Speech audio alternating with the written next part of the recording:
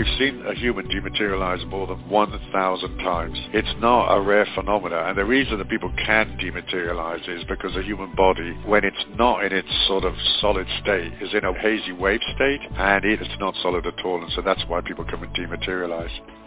So this non-solid being is sitting on a stool, and they're essentially a spirit with a physical body that has all of these geometries and mathematics in them. And as the purple light goes through, it's really like the Christ consciousness or the Buddhahood or whatever you want to call it. It's difficult to get into terms, but when the light goes through them, it fixes up their geometries and they get better. You're now tuned in to Nicole Whitney's News for the Soul highlights.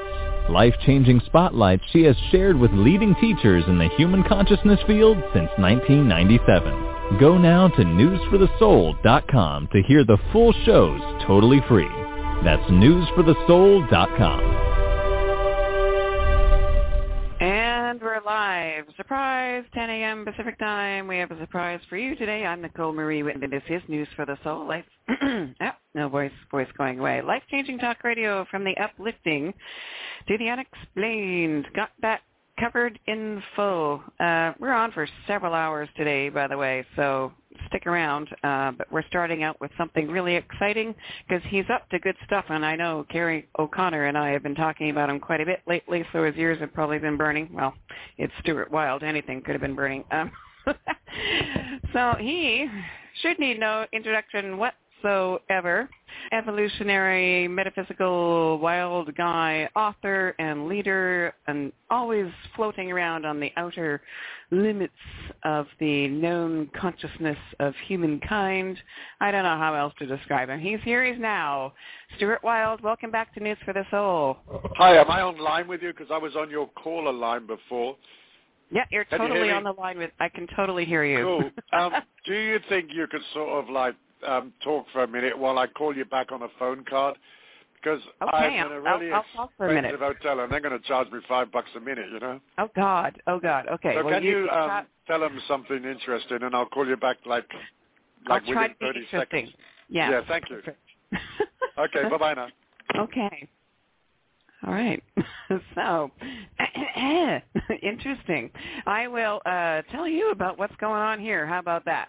First of all, for the next hour, God willing, we'll get Stewie back on here in a second, and we will have our conversation for the next hour with Stuart Wilde as to what's going on, because he's suddenly popped up here in Vancouver out of, unexpectedly, and he's got some cool things going on, as Carrie O'Connor's been telling us about.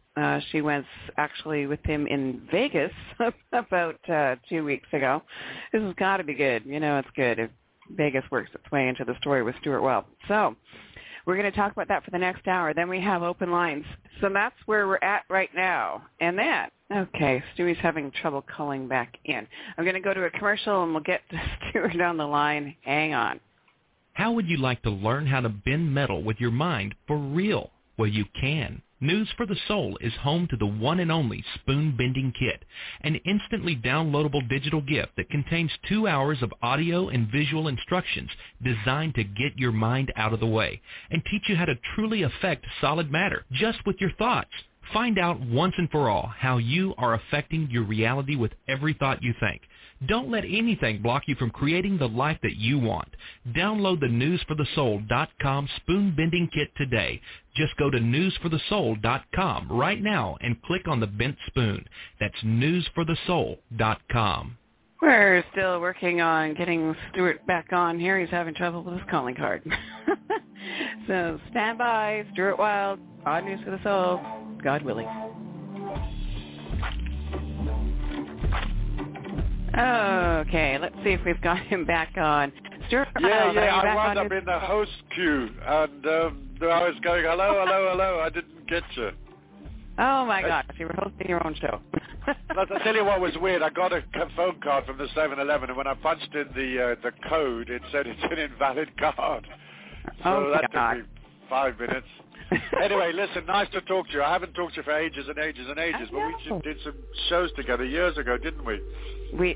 Yes, we did. Yeah. For going quite a ways back, you know. Before the flood. Yeah, I know. So I've been talking to Carrie O'Connor. Of course, she's a regular weekly guest on News for the Soul, and she's been telling me all about... Nicole, listen, your voice is breaking up, so I'm only getting little bits of stuff. Are you on a mobile or something?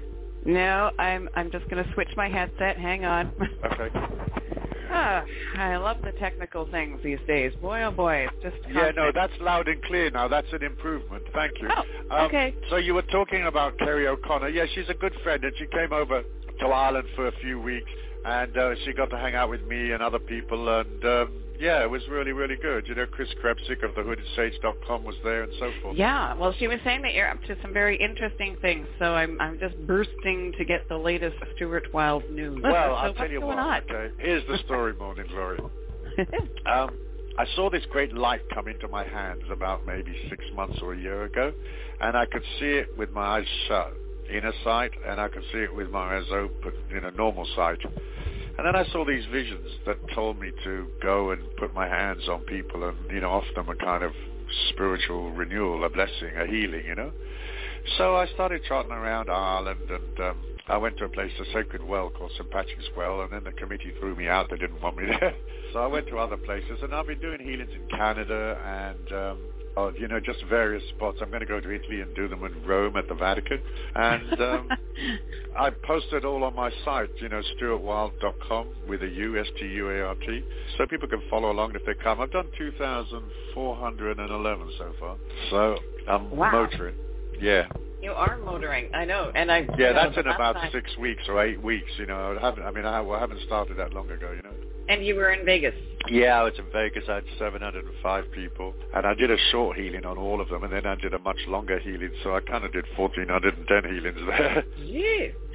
So tell me about the healing itself. What is it? What's going on? Well, what it is, I have to back up and tell you something else. Like 2.5 years ago, I saw this light. I was in Vancouver, actually, on the water, an apartment on the water, facing Granville Island, and I saw this light appear in the room, and it was strobing all around the room. It looked like an oval football, and it was going ping, ping, ping, ping, ping, and it was there for like 5 hours. And I saw the Christ consciousness and the solar logos and hosts of angels, many things, And at the end of that series of visions, and there were 4 other people in the room, they saw it as well.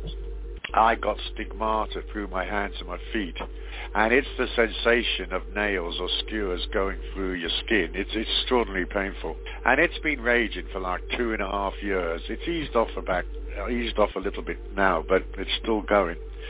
And it was really, really strange. I really didn't know what was happening, but I was very calm and composed, and I saw visions and stuff that helped me. And it was after the sort of pain of this stigmata thing for 2.5 years that the light came into my hands. So it wasn't sort of like imagined or hold on a second, I don't know how to operate this bloody system. Hold on a second. Oh God, if I cut you off, I don't dare cut you off. Can you hear that phone ringing? I can hear, but you know what? That's very good. Just let it ring, okay. Yeah. Yeah, because I haven't got a clue. how to operate these things. We don't want to lose you now. It's just... No, I'm totally technologically challenged. I mean, I can't work a toaster, Anyway, it was after the stigmata came and went. I mean, it went day and night for 24/7. And sometimes it was so excruciating, I'd have to lie on my bed and sort of meditate my way through it for an hour.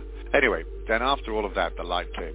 And essentially, it's a purple light, and it goes inside people, and it changes their fractal codes. It changes their geometries and the mathematics of their body, because humans are essentially lots and lots of little boxes, like pixels on a photograph, and those boxes contain codes like geometries and mathematics and tubes, And so this light goes through the person, and where there's black, let's say, because they have some dysfunction in their body, it changes the code from black to purple, and they get better. And I've done healings on leukemia and brain tumors and asthma and autism, gout. I published on my site a few days ago, and 25 other diseases. But when I'm working on them, I don't know necessarily what's wrong with them. They may be troubled, psychiatrically troubled. I got one guy out of an insane asylum, and he called me from the asylum, and I told him what to tell the doctors to call him into letting him out, and he did that, and they let him go. And then he came to Ireland, and he stayed with me, and I did a healing on him. I mean, he was absolutely demonically possessed. He was completely round the bend. And he was cured, and he went off to Switzerland and got a lovely job at $120,000 a year.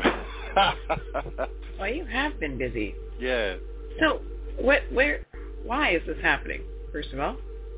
Well, my old teacher said 40 years ago that when this great darkness falls upon the world, because he knew all about the fascists and all this stuff that's going on now with, their arrests without trial and wars and all that stuff. He said when all that darkness comes around, which it has to come around because the human shadow has to come out and people have to see how ugly it is. He said that when the shadow and this darkness falls upon the earth, that the eternal Tao and the feminine spirit would come back to earth and as to compensate for the darkness. And so I think that why now is because the world is going ever more degraded and ever more, broken down, and it's just being ruled by these sort of fascists that are not even American. I mean, they come from another place. Are you there, Nicole? I'm here. Are you there? You have to say something now, like, well, that's jolly boring shit, or something like that. I don't know what. Say whatever you want to say. Well, hasn't the darkness always been here? We're just seeing it now? I mean, do you mean the fall? Yeah, I mean, it certainly was here. It was certainly here during the war and stuff like that with Hitler. And before, in the Dark Ages, before. I would think it was here. Yeah. But for some reason, we're approaching the end time, and so this is a sort of final phase, a recapitulation of evil, and then a recapitulation of the Christ consciousness, the solar logos, and goodness. And the solar logos is essentially a celestial light. And I was watching it like a couple of years ago, and I saw it coming into land, and when it landed, I translated it into this massive electrical transformer that was the size of like a small house. But essentially that light is here now, and the Christ consciousness is in there, and the Buddhahood, and the light of the gods and the angels and the feminine spirit and Gaia, it's all there inside this solar logos. And so it landed, and now we get the benefit from it. All right. So did this light or this vision, did it just come to you? No, other people have seen it, like many have seen it. And sometimes they write emails and explain what they've seen and so forth. And Chris Krebsick, thehoodedsage.com, he writes about it. And it's a common thing. I mean, there's many visionaries and psychics and teachers that can see that light now. It's common to all of us. It's not an exclusive anything, So what do you, are other people doing healings with it? That I don't know about. I've got no idea, because there was a doctor that came to me, and I held his hands for 20 minutes, and then he went off and did healings, and he cured a lady of multiple sclerosis by just putting his hands upon her. And she went off to the hospital, and she had a scan, and the lesions in her brain weren't there anymore. So I have transferred it to two people by just holding their hands, and the doctor was the most spectacular transfer. But yeah, there's no exclusive anything, I mean, it's the Christ consciousness. It's everywhere, Mm-hmm. Wow. Well, Carrie came on and she said that she was blown away because you cured something in her head or something the first time that she got together with you. So she's been going on about it ever since. Well, she had something in her hand that was becoming infected, and she would have had to go to the hospital for antibiotic injections. And after the healing, it wasn't there anymore, and so she was happy. Carrie was, yeah. You're now tuned in to Nicole Whitney's News for the Soul highlights, life-changing spotlights she has shared with leading teachers in the human consciousness field since 1997. Go now to newsforthesoul.com to hear the full shows totally free. That's newsforthesoul.com.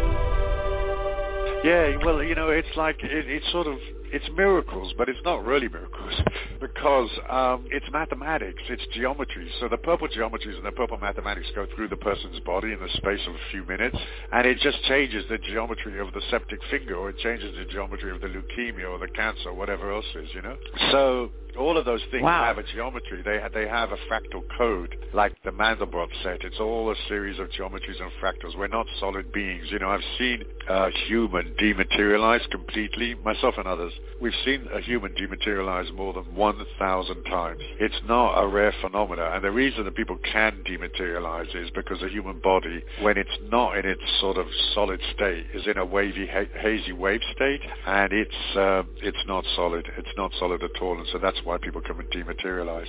So this non-solid being is sitting on a stool, and they're essentially a spirit with a physical body that has all of these geometries and mathematics in them, and as the purple light goes through them, like it's really like the Christ consciousness or the Buddhahood or whatever you want to call it. It's difficult to get into terms, but when the light goes through them, it fixes up their geometries and they get better. So I know you were having events where you were trying to train people to see that dematerialization for a while. Were people able to see it? Yeah. That's why there's 1,000. That's why we've seen it for 1,000 times, because 200 of us have seen it 5 times each. Let's say, How do we see it without being able to train with you personally? How do I see someone dematerialize? Well, I can't guarantee that somebody that hasn't trained with me can see it, because I don't know where they're at and what they believe and, how balanced they are and so forth. But the inner side comes from softness. It comes from kindness and calm. And it comes from the trance state. So you have got to be able to meditate and hold the sort of theta trance state 4 cycles a second. And then those inner worlds open up. But they only open up as much as you open up. And they only open up as much as you can purify your life, So the inner side is usually denied to people that are sort of unprocessed and that haven't worked upon themselves and their shadow, and they haven't developed that kind of generosity and charity and kindness in their soul. You have to have a good soul to see. So you're getting all of these you've got this light coming to you, you're being guided to travel around. Have you had many visions as to where things are at and where they're going in this transitional time? Well, I've seen lots and lots of sort of visions of the destruction of Jerusalem and so forth. And I've seen visions of the collapse of the stock exchange and the sort of American political system and so forth. So we're living in a precarious time because things could go belly up at any time. I mean, right now the stock exchange is sort of being pumped by the Federal Reserve, and they're sort of pumping it up no matter what the news is. But once the election's over, it could easily come down. And then again, if there was a massive earthquake tomorrow somewhere like California, or if a meteor hit New York, you could see the stock exchange collapse overnight. So we're in an age where the shadow's coming out, the goodness is building to compensate for the shadow, and then the systems of 3D, like Wall Street and so on, that's so like corrupt and manipulated, those systems eventually fall apart because everything has to return to a sort of order, a beauty. It's like Gaia, the spirit of the earth, is here to restore the natural balance of things. So you're still seeing that sort of process going on. What on the other end of the scale, with this light coming in and other stuff on that end of the scale, what are you seeing for the future? Well, you don't get to see 10 and 20 and 30 years ahead, but I don't believe that the world will end in 2012, The Mayan culture was extraordinarily rinky-dink. I mean, I don't know if people know that, but it sort of covered just maybe 1,000 miles of Central America. And they were very cruel. They were black magicians, and they had these blood sacrifices and tens of thousands of slaves, and they would chop people's heads off at the top of the pyramids and roll them down the hill. And what happened to the Mayans was that in the end, the slaves rose up and they slaughtered the kings and the priests and the aristocracy. And they stole the gold and returned back to their families in the forest from where they were originally captured. So the Mayans couldn't really foretell their own demise, and they couldn't foretell that karma would find them and they'd all be rubbed out. And the fact that their calendar ends in December 2012 is completely irrelevant. So I've seen visions of 2016, so we're definitely going to get past 2012.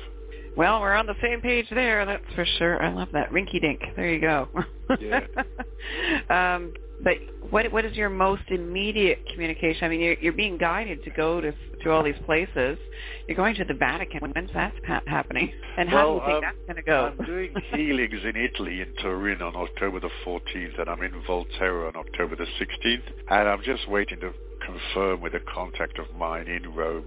So I would say October the 18th I'll be in Rome, right there in front of the Vatican, where the obelisk is. And how do you think that's going to go? Well, I've seen loads of visions of the collapse of the Catholic Church and its rebirth, its reconstitution. Once all the pedophiles and the black magicians are tossed out, it'll become new. There'll be a new pope, and it'll come clean in the end, because it is a great inspiration for many religious people, albeit the dogma and all of that is very simplistic, but it's what they believe and it helps them. But we need to clean the gaff up. We need sort of Schwarzenegger to go around and clean house. Oh, I'd pay money to see that. Yeah. So what's happening here in Vancouver then? It was on the 20th, right? Yeah, I've got some healings on the 20th. I only sent it out to the Stuart Wilde A-list people because I've got so many readers in Vancouver and so many people know me here that I was scared of getting swamped. And I could do about 80 healings in 2 hours. And I didn't want 500 people coming, so I didn't post it to my site. Now, it's faintly possible, and I have pre-booked the rooms that I've had to rent for Saturday afternoon. And if I go ahead with Saturday, I will post it on my stuartwilde.com site Thursday night. But the Thursday healings are just for the people that I emailed on the A-list because I was scared, man. I was scared 500 people were going to show up, Which totally could happen, yes. Which could easily happen, and I just don't want to disappoint people, and I don't want them getting angry, and I don't want them jostling and fighting each other. And, there's only a limit to how many I can do. When I do the healings, I usually do 2 hours, because when I put my hands on people, I have to concentrate ferociously. If I have any slight interruption in my mind, I have to start again. So if I'm doing a healing and I suddenly think, oh my God, did I leave the iron on? I have to start again. So then to concentrate, on 80 people for 2 hours is quite a sort of effort. And I find that at the end of the 2 hours, I'm really fried and I can't really go on much past that. I can sometimes take a half-hour break and then do 1 more hour, but I'm limited to how many I can do at any one time. This is the first time you've been guided to do healings, isn't it? Yeah, I used to do some in the past, but they were all like more people with psychological problems or people that were demonically possessed. I've done like about 40 or 50 exorcisms. And essentially I put my hand on the person and I scare the ghouls and the devils out of them. And that's how I do my exorcisms. It's dead easy, really. It's like baseball backcountry, So, yeah, this is the first time that I've been sort of shown, the healing thing. But again, it came from the stigmata. And when I tell people, hey, I've got stigmata, they look at me really blank and start twiddling with their dress, looking up to the sky. They don't really know what I'm talking about. But it's the sensation of nails going through your hands and your feet. Why do you think it would come through for you in that kind of way? I mean... Oh, look, I've asked that why me question, and it's kind of irrelevant, really, because, it's like, why did it go to Padre Pio? I don't know. I mean, perhaps... I don't know. There was reasons for it. There must be some sort of higher reason, but mainly it's because I can handle the pain, and I'm willing to go out and do the work afterwards. So I would say that those were the 2 main reasons. Huh. Because somebody else, if they got it, they'd panic, and they'd be in hospital, and doctors would say, we don't know what's wrong with you, and they would go into sort of a psychological, psychiatric mess with that kind of pain going day and night. So I think because I can handle the pain and because of meditation and trance and so forth, that's why I got it, but I don't have any other reasons. I mean, I wasn't shown any particular reason. That's actually very true, isn't it? I mean, we would have a quote-unquote normal reaction if we weren't, really prepared. And your health is good? Yeah, I'm very strong. I've got a lot of stamina, so I'm okay. Are you able to heal yourself when things come up, or if they always, come up? Yeah, always, every time. Yeah, if I have, let's say, I don't know, a pain in the gut or something, I just mentally put my hand inside my body, and I say a couple of little sort of prayers. Because when I do the healings, Nicole, I watch for these purple hands to come up, like a vision of a purple hand, and I watch for them to come up 9 times. So when I'm touching somebody on the shoulders, I watch for those visions to come up, the purple hands. They come up. Once they've come up 9 times, the healing's over. So that can be like in 15 seconds, they can come up 9 times. But then I go on and I do some protection prayers and stuff as well, beyond the actual healing. But yeah, I can sort of do the healings in 15 seconds. And then when I have a problem, like I had a sort of indigestion pain across the top of my chest a few days ago, I just put my hand inside my own body and I pull it out, and that's it. So how much is it driven behind your own intentions and attention, and how much is coming through you from somewhere else? Well, I don't know. I can't sort of be particularly accurate on that. I don't know. But I don't charge for the healings that I do, and I do not accept donations. So there's no sort of ulterior motive on the financial front. So I've done 2,411 healings free of charge. I don't charge people. Now, when people come to a gig and there's a big hotel and the promoters are paying $10,000 a day, they have to charge people to provide the space. Well, that's a different thing. But the street healings and all the other healings I've done, I've never charged anybody ever. And I never will. I'm just not allowed to charge, and I don't want to charge because I don't want a person sitting on the stool thinking, how much money have I got to give this git? And will a tenner do, or should I give them $50? You know, I don't want them thinking like that. I want them to concentrate on their salvation, their redemption. I call it the spiritual healing, the second chance. And it's like, hey, you know, do you want to be absolved, and do you want absolution for your illnesses and your, you know, disquiet and your pain? Because here it is, and it isn't going to cost you anything. So what's my intention? Well, my intention actually is to flee to the pub and not come back. So, because it's a lot of hard work. It's expensive flying around and driving around to the various locations, and but there's a sort of love in it. There's a kindness, and you sort of want to try to sort of be kind to people because I have a compassion for their disquiet, their energy and their disease. So I'm kind of honored to help them. But there's no real ulterior motive in it for me, other than the energy heals me when I'm working with it. So there's a defined benefit there. So were you guided and told it had to be free? Well, there wasn't as if like some, you know, angel with flappy wings came down and said, make it free. It's just instinctively I felt like, hey, I didn't pay for these hands. I didn't pay for this light. I just got this light from the solar locus. It was given to me after a certain couple of processes I had to go through. And it's not fair that I charge people for it because I never paid for it in the first place, you know. And, you know, with the economy being as it is, I mean, how much can you charge a person? Okay, let's say they've got leukemia, right? I met a bloke in a pub that had leukemia, and I did a healing on him, and he was cured. And he went to the hospital, and they said his leukemia was non-detectable. They couldn't find it. Okay. When he's sitting there on the stool, he doesn't know who the hell I am. How much is he going to donate? Like $5, $10? What's, you know, leukemia worth, you know? And then later on, perhaps after he was healed from leukemia, he might want to donate, I don't know, $100 or $10,000. But I just don't want people getting into all that mess. You know, here's the light. It's free of charge. I got it for free of charge, and you can have it for nothing. So how long do you think you're going to be traveling around doing these healings? I don't know. It could be 5 or 10 years, you know. Wow. Because I know you particularly are not a big fan of air travel. Well, only because, you know, I've been like 62 times around the world, the equivalent thereof, and I've been to 61 countries. And, you know, when you have to go through the airports and the security and all that stuff and the pat-downs and stuff, one guy put his hand down with trousers, you know, at the airport, one of those TSA guys. And I said to him, I said, look, sir, any more of that, I'm going to have to charge you entertainment tax. Now, will you knock it off? You got your hand down on bloody trousers. You're not allowed to touch me, will you? Now, F off and leave me alone. You know? So that stuff's, you know, very disturbing. And if I was a wealthy man, which I'm not, I'd have my own little plane and I would zoom around. But, yeah, I'm not a fan of air travel. I think it's very degrading. But, hey, how are you going to get to these various places, you know? I can heal radiation in people, Nicole. So I was thinking of going to Japan. I was just going to say, is that on your travel plans then, Japan? Well, I'm thinking about it. I mean, I don't know anything about Japan, and I don't even know if I have any... Oh, I know I've got Japanese readers, but I'm not really linked into people in Japan. But when people come to the healings, I test them with a Geiger counter, and we just run it across the front of their body. And we get these readings off of them for their, you know, the amount of radiation they're giving off.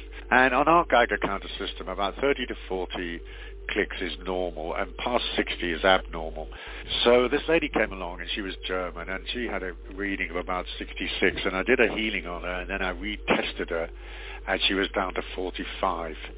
And then a young boy came to see me in Cranbrook, BC, and he had a reading over 60, and again, he went down to like 38, 40, something like that after the healing.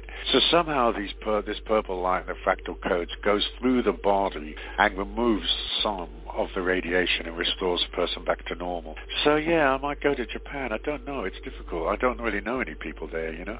Well, I'm sure someone's listening. We have listeners there in Japan, and who knows? Is there a guidance coming through with this purple light? I know there's no flappy wing angel, but I just keep getting pulled back there.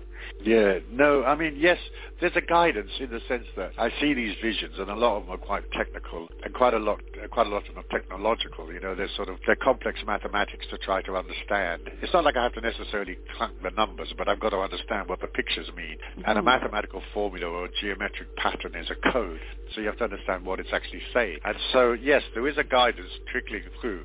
But there isn't a sort of spirit guide or Jesus or, you know, Kudhumi or Bongo Dongo, the famous Tibetan. They're nothing. No, it's just information. So I sit there, and sometimes I pray, of course, you know, and ask questions. But essentially I'm praying to the four walls. So I'm going, hello, walls. Now, how do you feel about healings in Zambia next week, you know, whatever? And then the information comes flying in. So essentially it's information that it may come from some, I don't know, highfalutin spiritual place, but it doesn't seem like that to me. It just seems like visions that I see that emanate from my higher self. Mm-hmm. Which is probably exactly the same thing. I'm sorry, Nicole? Which is probably exactly the same thing, just semantics and different ways of seeing it, right? Yeah, it's exactly that. It's not like, I mean, I've seen hundreds of visions of Jesus. I mean, I saw one 3 days ago. And sometimes he's doing strange things. Like I posted on my site that I saw a vision of Jesus with a pig. And a pig is a symbol of the end time. Because when we see an apparition in the sky of an upside-down pig, that's the end. So with him having the pig under his arm was a way of saying that he's a custodian of the end. But it says in Revelations that he's Alpha and Omega. He's the beginning and the end. But it was a reassuring vision to think, well, it's all going to be all right. Wow. You're now tuned in to Nicole Whitney's News for the Soul highlights. Life-changing spotlights she has shared with leading teachers in the human consciousness field since 1997. Go now to newsforthesoul.com to hear the full shows totally free. That's newsforthesoul.com. Yeah, did I answer your question or did I just ramble around it? I can't quite figure it out. I have no idea. Okay. Are you still writing? Yes, I am, yeah. At the moment I'm working on an upgrade of a book I wrote in the mid-90s called God's Gladiators. And it wasn't published by my publishers Hay House or Random House or any of the other publishers that I've had contracts with because the book was quite controversial. But so it was published by a very small American publishing company. A man called Mark Ellis published it, and now I'm going to do a sort of an upgraded version and publish that. So I'm going to renew that book because it was actually, other than Plum Red, which is my latest book, it was the best book I ever wrote, God's Gladiators. It was intriguing indeed. I remember speaking to you. That's the one you wrote in a remarkably short time, isn't it? Yeah, I saw this being that appeared at the end of my sofa in Australia, and she had this digital fractal golden eye with sort of golden circuitry in her eyes. And she showed me the destruction of Jerusalem and several other visions. And then I got this feeling that she wanted me to write a book. And so I started the book at 11 o'clock on Sunday night. And I wrote it and finished it at 5 p.m. on Thursday afternoon. So Monday, Tuesday, Wednesday, less than 4 days. And that was it. I wrote for 23 hours a day, and then I would have a steam bath and a cup of coffee and an egg sandwich, and I'd meditate for 20 minutes, and then I'd write for 23 hours again. So I wrote the book in 4 days, more or less non-stop, with 4 hours rest. Steam bath and an egg sandwich. That's it. Steam bath, egg sandwich, and a cup of coffee. Yeah. That is amazing. Wow. Okay, so when that revised version going to be ready for us? Well, it'll be done in a week or two, and then it has to go to the printer. I mean, before Christmas we should have it, you know. And then I'm thinking about one more book. I mean, I've just bought out a book called Plum Red, which people say is very beautiful. I mean, it's not for me to say it's beautiful, but people say it's very beautiful. And it's sort of spiritual teachings presented as stories from the time of like 250 to 500 BC. And it's stories of the Taoist sages and one particular order of Taoist sages that were known as the sages of the plum red robes. And so that's why the book's called Plum Red. But it's not in the shops at the moment because we're having difficulty getting distribution and so forth. But if people click it, they'll find it. We have another site called the sacredtearsofgaia.com, and they can buy it mail order from there. Excellent. I just want to remind people, because I'm getting 8 million emails here, it's all linked up on our homepage. Oh, newsforthesoul.com. You've been here a while, off and on, over the years. Many times we've talked, intriguing conversations, many times. And, I got to say, I think you're one of my favorite human beings. Thank you very much. That's very kind of you. How long are you in Vancouver for? Oh, I've been here for 3 weeks, on and off, and I've been around to Cologne. I did a bunch of healings in Cologne and Cranbrook and so forth. So I'll probably be here like a week, 10 days more, and then I have to flee because I've got to go work. Got to go to work. I would so love to be able to get together with you while you're in town. Call Ryan for the phone number because I don't want to get you over there. Okay? No, of course. Yeah. Yes, indeed. You'd have a lot of calls. But that would be great if we can connect, and I'd love to experience. Yeah, we can. If we can't do it this time, I'll be coming back. So we'll do it next time. I'm sure within a month or two I'll be back here because there's so much stuff going on here at this time, And I'd like to do healings in Victoria Island. Is that what it's called? No, what's it called? Vancouver Island, isn't it? Yeah. Vancouver Island, yes. Yeah. Very nice. Do you get drawn where the healings are needed most? I think there is some inner system that draws me to places, but I'm not aware of it, Very interesting. Well, I might get an impulse. For example, I had this impulse to do some healings in London, in Battersea Park, where the Golden Buddha is. And I typed it out, and suddenly it disappeared from the software. It wasn't there.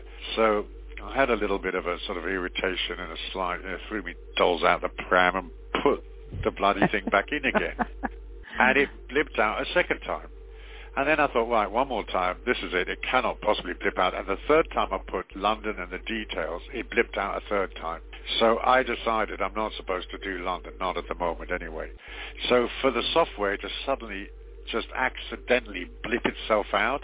And it was an article on Irish healings and Italian healings and so forth. It wasn't like the whole article disappeared, just those couple of sentences that referred to London, and they disappeared 3 times. So, yeah, maybe there is a guiding system that goes, delete, delete. I don't know, but I don't want it to make it sound like, I don't want to make it sound, Nicole, like there's any specialness involved. The light is for everybody, and yes, I've garnered this light in my hands because of the stigmata, and so what? Who cares? It's only a matter of whether the lady sitting on the stool is going to be cured of her pains, or the gentleman. That's all that matters. It's all about the humans and their pain. It's nothing to do with anything else, Well, I would just so love to experience this light and be able to tell everyone, what's going on from a different perspective. And let's get together when we can, Stuart. Yeah, well, look, if you want to come to the healings tomorrow, call Ryan and he'll give you the address. He's going to have to ask me for it, but if I get an email from him asking me for the address, then come along. It's 12:30 to 3:30. Okay. All right. Tomorrow. Sounds like a date. Yeah, right. near where we met before, okay? Yes, I got it. Okay, perfect. I feel very surreptitious. Stuart, it is a pleasure as always, and keep us in the loop. Yeah, I don't want to deny people, but I'm so terrified. Like one day 5,000 people are going to rock up. I'm just terrified of 500 people rocking up because I can only do 80 in 2 hours. Now, I don't know, if I see some visions that allow me to sort of zip through 500 people, pinging them, then I could up my quota. But at the moment, I'm limited to this sort of hands-on. Well, I do people 2 at a time, and they take sort of a couple of minutes each because, I use one hand with one person and one hand on the other person's shoulder. And doing that, I could do 40 an hour, 80 in 2 hours, and that's it, That's it. Cool. That's it, I will try to be there, and I so appreciate you being here today, Stuart. It's always a great pleasure. Thank you very much. StuartWild.com. We'll keep you posted on and keep us in the loop as things evolve. Absolutely, yeah. I write my blog every day, and there's 2 or 3 articles every day, and some of them are teaching articles, and some are sort of things on lucid dreams. And today I posted a funny one about the Mormons and their underpants. Well, the Mormons believe they have magical underpants, and so I did a Mormon magical underpants story. I literally never know what you're going to say next. I love that. Well, the thing is I like to write humor into my stuff because some people take spirituality and the journey and metaphysics and religion, they take it really seriously, and there's nothing serious, God's a comedian, she's very funny. You have to have a sense of humor. Yeah, you'd have to have a sense of humor to be God, wouldn't you? So, yeah, no, she's a funny person. And so I just want it all to be light and breezy and normal. You know, spirituality is the act of becoming ever more normal. That's what it is. It's becoming natural and returning to Gaia and your nature self and the normality of things rather than, you know, wandering around with a diaper on your head, clanking a bell. Not to say that that's wrong, but it's all a bit over the top, do you see? It is. It's a thing that you have to evolve through eventually. One day you look at the diaper and you think, this is absolutely silly. Why is this on my head and why am I clanking a bell? And you go to the pub instead. There you go. Stuart Wells. In a nutshell. Thanks, Stuart. Yeah, bye-bye now. We'll see you soon. All right, stick around. We're just getting started today. That was, by the way, if you missed the intro, Stuart Wild, stuartwild.com, the one and only, and more on that to come. You're now tuned in to Nicole Whitney's News for the Soul highlights. Life-changing spotlights she has shared with leading teachers in the human consciousness field since 1997. Go now to newsforthesoul.com to hear the full shows totally free. That's newsforthesoul.com.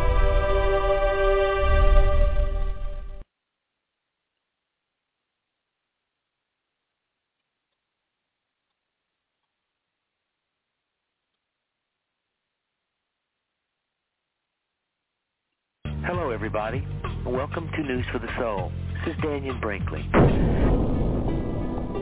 This is Nicole Whitney, News for the Soul, life-changing talk radio from the uplifting to the unexplained. Okay, everybody, take a deep breath. We know that we choose to come to this world, and we're chosen to come to this world, and we've come per breath. We breathe in for ourselves and out for spiritual unfoldment. And as we breathe these moments, let's open up our heart and open up our souls, and let the true awareness of News for the Soul make its impact now and forever. I'm kind of having my own 2012, Nicole. There's a real energetic change going on, and a whole new era of my life is opening up, and I've waited for this for a long time. When you have one after the other, it's like, all right, bring them on, whatever, because they ain't going to stop me. You know, I ain't going to be stopped, so throw everything you like, you know, and it doesn't matter, you know.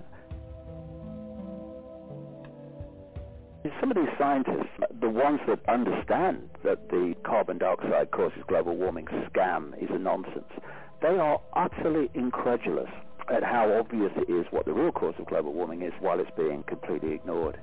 It's on that lie, provably so, that all these new laws, taxations, changes, impositions are being justified. We ain't seeing anything yet. I'm not having it. I am not showing up. I will not shut up. And if what I'm saying is true, why should I? No matter what people say about you. It doesn't matter. It's an illusion.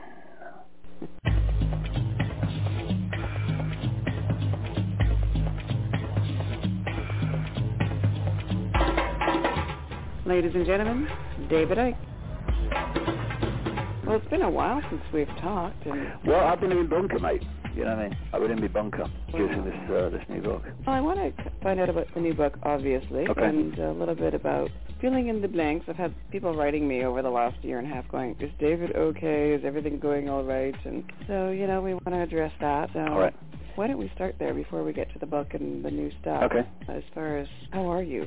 I'm very good. I'm going through great changes in my life at the moment, and they're manifestations of energetic changes. Where, I mean, I've been going through another transformation, if you like, over the last kind of year, but it's getting stronger and stronger.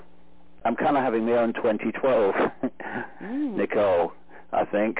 There's a real energetic change going on, and a whole new era of my life is opening up, and I've waited for this for a long time, because the last phase, which I guess began around 10 years ago, has been real tough, and it's something that's been very difficult to get through sometimes, despite producing all the books. You know, it's been my most creative period of my life, but it's been a real challenge in many ways, and the challenges continue. But you know, life is about not so much challenges, but the point from which we observe them. You know, you can look at the same thing, and one person sees it completely different to the other, and one goes through emotional trauma as a result of their point of observation of this situation, and someone else, it doesn't matter. You know, just get on with your life. It's not the problem you think it is. And I tell you what I've started to do as this energetic change has proceeded and got more and more powerful, is that I've taken a different point of observation to everything, and it really, really does not help put this illusory, nonsensical crap into perspective. I was listening to some interviews with near-death experiences a few weeks ago, and there was tremendous common themes there in terms of what they experienced. But I remember one who said the moment he left the body, there was no past, present, or future. He knew what people were thinking about him. He knew what people had thought about him. He knew what people were going to think about him. There was no sequence. There was no time. There was no space. Everything happened in one now. And, of course, the perspective of this reality, while he was encased in the computer, the body that filters reality so that we only experience a small, tiny band of infinite possibility. His perspective of that from where he was just dramatically different. Of course it was. So many things that mattered. Oh my goodness, it's so important. Oh my goodness me, it's so stable. Oh my God. Well, chill out. It's all an illusion. So I'm more and more putting my point of observation there of this world rather than my point of observation being how you're supposed to, in emotional and mental terms, react to certain things. Another thing that I do, it makes people sometimes difficult to understand why I do certain things, is the point of the whole thing that I'm doing is to put before people information and understandings that will allow them to have another view of reality. Don't mean they have to believe it, but at least it will be put before them.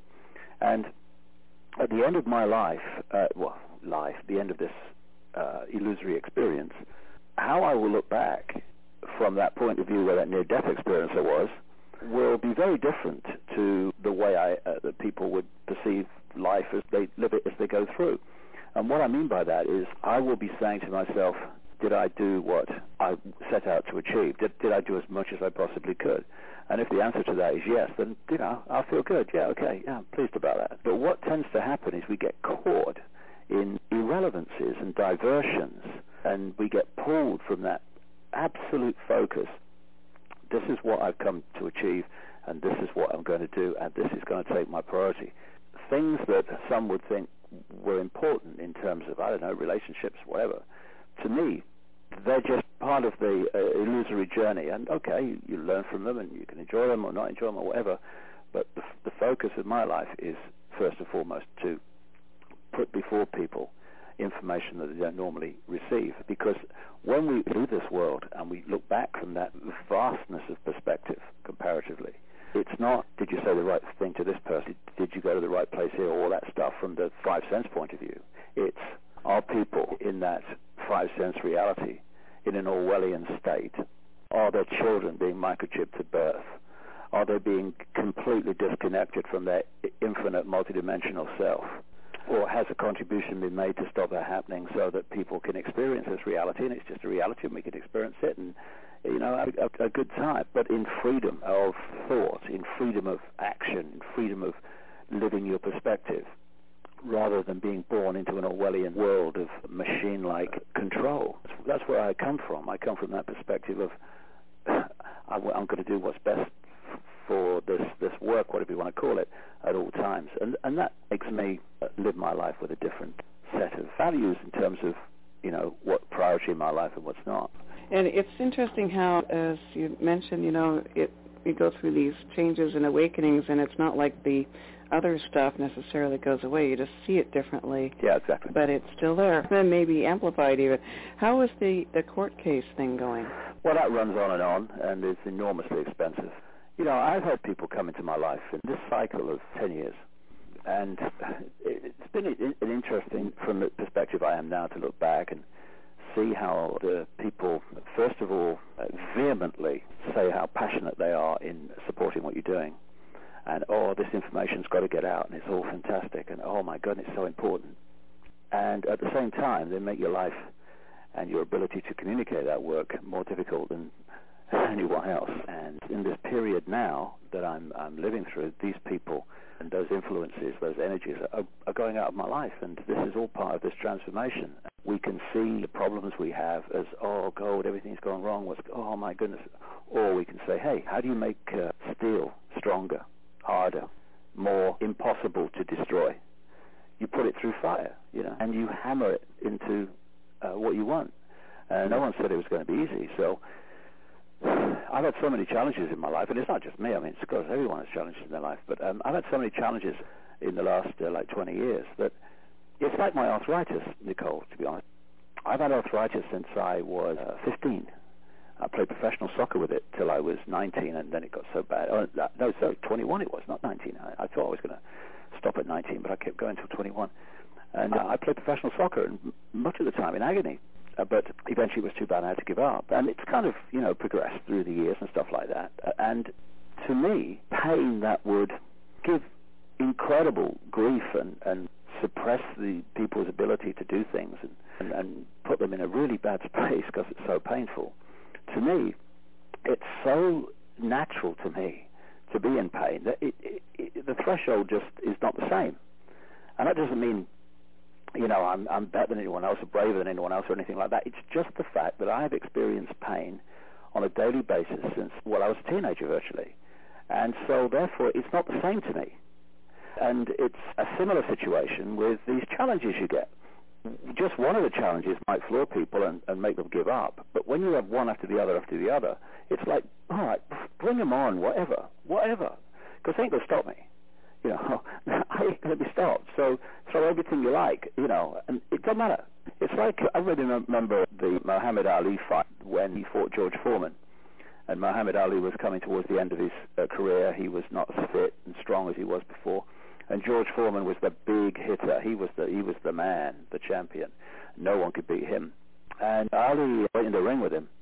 And George Foreman threw punch after punch after punch after punch. And Ali was virtually throwing no punches because he was just defending himself from damage. And then in the end, Foreman had punched himself out so much he could hardly lift his hands in the air, never mind punch anybody. And Ali hit him and he went down. I come from that perspective, if you like. Not that I want to hit anybody or hurt anybody, but these challenges and people that try to bring me down and people that try to make what I'm doing more difficult, often while saying that they're trying to support me, that is just, okay, just another thing to deal with, so we'll deal with it, okay? And through all of this period of 10 years, like I say, while all this has been going on, it's been a tremendously creative period for me. It's been the most creative period of my life, with book after book after book after book. And I've been through this situation to secure control of my books, which is still going on, although we're further down the road than we were when we started. And without the financial support of people that support me through the website, we would be finished now. I mean, there would be no books. None of my books would be in circulation. There'd be no new ones. Simple as that. And it's been a fantastic encouragement to me on a level that people who've contributed will never fully understand. To see in the situation that I'm in, trying to communicate information through blockages in our society, which is actually structured to stop this stuff coming out, obviously, that there is so much support, and I'm not on my own. It feels like it sometimes, but I know I'm not, and this court case has shown me that, and so it has its positive side. So in this period where I've been involved in legal things and going to court to get control of my books again, I've also written a really major work, which is just been finished. It's going to come out in September, which is pulling together all the things that I've researched and come up with over the last 20 years, plus a massive new stuff. And it's fitting the dots together, and at the end of the day, sometimes I've been working 12 hours a day on it, 6 in the morning. I like to work early through to 6 at night, sometimes 8 at night. And it's been such a mental challenge because there's so many dots to connect and so much information to hold in your head until you can connect it with this and weave it with this. But sometimes I walked out of the little office where I work like a zombie, what day is it, what planet is it, what's my name? But this has all been done while all this stuff's been going on. So it is possible, despite efforts to divert you, despite efforts to block what you're trying to do, it's still possible to deal with that and still keep walking and still keep producing. And I think this is the most comprehensive and cutting-edge book that I've come up with so far. I've always noticed that it's amazing what we can do when we have to, when we're pushed to the wall and extended by these kinds of things. So what is the book called? Well, it's called the David Icke Guide to the Global Conspiracy, and the subtitle is Brackets and How to End It. And it's weaving together not just how the conspiracy works, but the nature of reality and how it's manipulated, how we create reality, how the body is a computer, and we identify with the computer as who we are when we're really consciousness. And there's lots of people doing fantastic work communicating now the 5 sense level of this manipulation, the banking scam, the political manipulation, the wars on terror, and 9/11, all that stuff. And that's all in the book. It's all weaved together with all this other stuff. But to really, understand the scale of what's going on and the foundation of it, which is the manipulation of our reality by understanding how we create reality, while at the same time structuring society and education and science so that we don't know that. If we don't know how we create reality, and the manipulators do, well, it's, talk about candy from a baby. It's a piece of cake to manipulate vast numbers of people. If you don't understand that, then you can reveal, and it needs to be, and congratulations to them, you can reveal the way the 5 sense level of reality works and how it's manipulated and how the secret societies operate and how politicians are wangled into position and how they're not in power at all. They're just vehicles for people in the shadows of the real power structure. You can do all that, and it should be done. But to really understand the big level within which that plays out as a physical experience, we need to understand the nature of reality. And we also need to understand that for the crucial part of the book and the crucial part of what we're doing, which is, okay, there's a manipulation going on. We're being manipulated to operate in 5 sense reality and disconnect from multidimensional consciousness so that we have a tiny perspective on life and who we are instead of being able to see it in the greater vastness of all that is. To do that, we've got to understand reality and how we create it so that we can stop having people manipulate our reality to suit them and start to create our own one that we want and take the freedom back to create our own universes rather than have to be imprisoned in someone else's. All that's in the book, and I'm so pleased with it because of the way the dots connect. And the more that I worked on it, and the more the dots connected, the more blatant and understandable became the way the world is structured today. Why things are done in certain ways, why they're structured in certain ways, why this happens, why that happens, why they do it that way. Once you get the bigger picture, you get the coordinates for who we are, where we are, and what's going on, then the world starts to make absolute sense, because it's so important that the pressure groups of various kinds that are challenging the environmental things, they're challenging banking scams, they're challenging the pharmaceuticals, government manipulation, they need to understand they're actually challenging the same force. And all these different things that these pressure groups are set up to campaign against or for are actually faces on the same, or masks on the same face. And we need to start getting together and understanding this, otherwise we're just divided and ruled, even at the level of campaigning to change the injustices of the world. Another area that I go into in some detail in the book, and I think it's becoming increasingly important, Nicole, to be honest, and that's global warming. What I call the carbon cultists are now using global warming to bring in a change, more and more draconian rules, laws, more and more taxation, more and more reasons to stop doing this or to do that. It's becoming more the problem, reaction, solution, excuse than even 9/11. It's very, very important that people realize that, yes, the temperature is going up, but the lie is in the why. Why is it going up? It's going up not because of human carbon dioxide emissions. It's going up because the sun is generating more solar radiation. And when you hear the propaganda, the world's top scientists are all agreed. No, they're not all agreed. The United Nations panel on climate change is actually a political organization. And many, many, many scientists that were even involved in the reports don't agree with the conclusions that the report comes to, which have been communicated through an unquestioning media to the public, who get the impression that everyone's agreed. No, they're not. And the evidence is absolutely blatant and stunning that the sun is emitting more solar radiation, therefore it's warming. And that's why other planets, including Mars and others, are also getting hotter. Now, let me think. Now, these different planets in this solar system are all getting hotter at the same time. Now, what's the common theme? Do they have factories on Mars? Do we ever see a picture of that on Mars and things? Or what was it? What could it be? Maybe it's turbocharged trucks on Jupiter. Maybe that's what it is. It's the sun. Of course it's the sun. It's the common theme. And what a staggering thing, Nicole. What a staggering kind of conclusion to come to. That when the sun gets hotter, the planet temperature goes up. Have you noticed that? When you go out and the sun comes out, it gets warmer. I mean, this is some of these scientists are the ones that understand that the carbon dioxide causes global warming scam is a nonsense. They are utterly incredulous at how obvious it is what the real cause of global warming is, while it's being completely ignored. And when you look at the graph of what they call sunspot activity, when there's more and more energy being generated from the sun, I mean, some of these sunspots, these great explosions on the sun, some of them are as big as Jupiter. And the more sunspot activity that you see, the more solar radiation is being projected into the solar system, and the more the temperature goes up. And we had a situation hundreds of years ago where they had what scientists call the medieval warm period, when the temperature was higher than it is today. And so you say, hold on a second, I read history about the medieval period. I never heard anything about turbocharged handcarts. Did you hear about that? And the exhaust fumes coming out of flowers and stuff? I don't remember that. So what caused global warming in the medieval warm period? The sun did.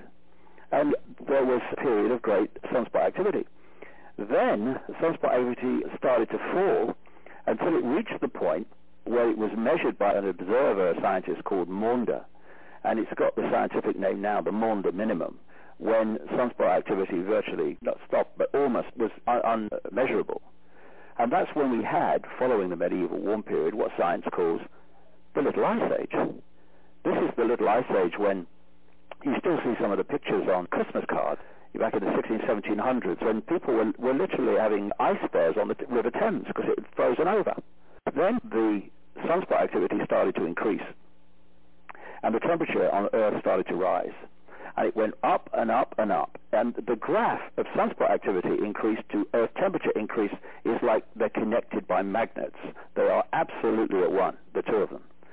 It went up, the sunspot activity and temperature, to 1940, at which point it fell, sunspot activity fell, and so therefore did temperature, from 1940 to 1975.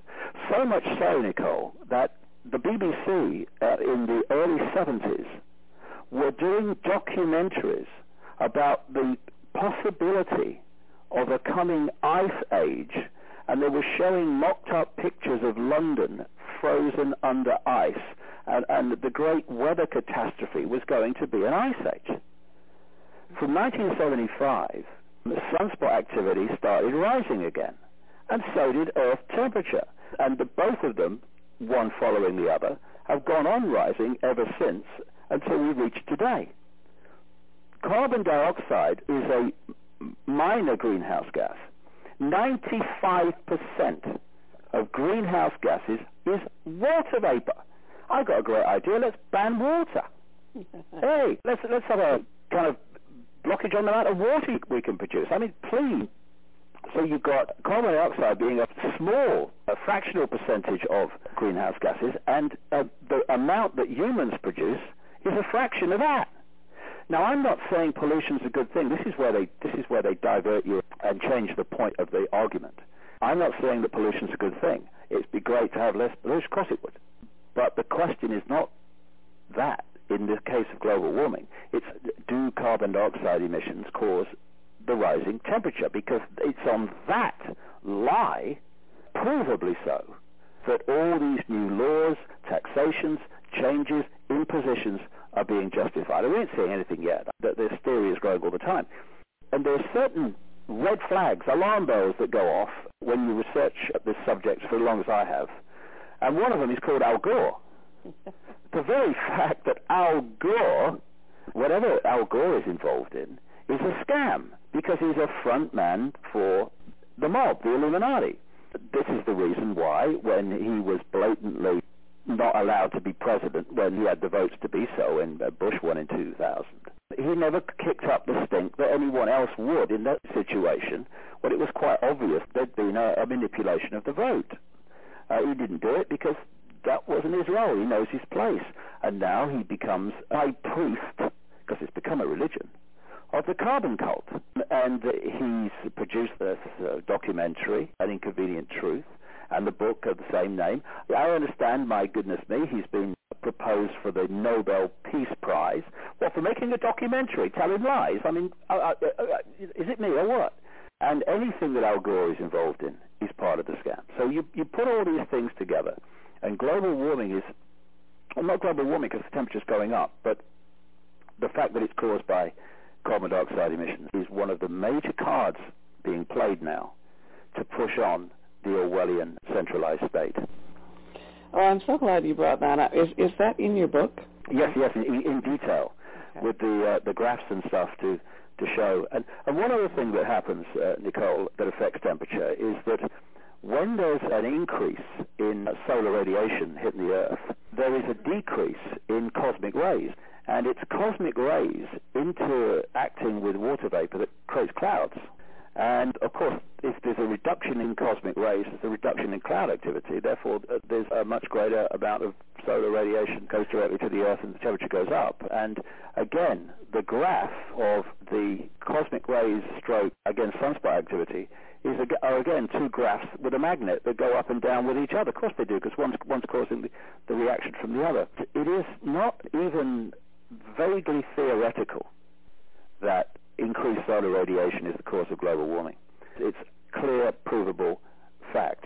The reason that we don't know that, except that there was a wonderful documentary in this country a few months ago called The Great Global Warming Swindle, in which these scientists, and really at the top of their professions and their specialities, were actually given a platform at last, just once, to say carbon caused global warming is a nonsense, and explain why. And the reason that that's not known by most people is because the propaganda is all one way. And again, there are other alarm bells in situations when there's a scam going on. And one of them is when only one side of the argument is given and stressed against a situation where anyone who's putting the alternative is not challenged on the facts, they are attacked personally and dismissed in terms of almost, there's this phrase now that's being thrown around by some of these carbon cultists called global warming deniers. Mm-hmm. It's like Holocaust denier, you know. By definition, you're a really bad person and you don't care about people and you don't care about the Earth and you're really, really horrible if you say, actually, this global warming is being caused by something else. And when you've got that combination, Eva, of one side of the argument being stressed and anyone putting the other side of the argument being attacked personally and vilified personally, then you've got a massive scam on your hands. And these scientists were saying how if you put forward a research project which is based on global warming is caused by carbon dioxide, you get the funding. You do the opposite. You put forward a desire for funding to bring about research that shows that it's the sun. No way do you get the funding. In fact, you start to get vilified within the profession. Some of these scientists have had death threats simply by saying, it's a scam, it's a lie, this is not caused by that. And that's always an obvious sign of a massive manipulation going on, and it is, that's what it is. And it's really up front now, really at the cutting edge of the justifications for pushing the agenda forward.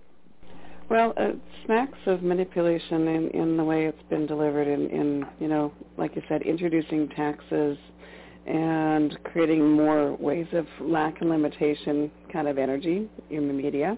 Mm-hmm. And definitely it's been a very unpopular thing to speak against. And I think you're definitely onto something there. It's been interesting not being able to voice that in very many places, as you say. Right. Definitely a sign.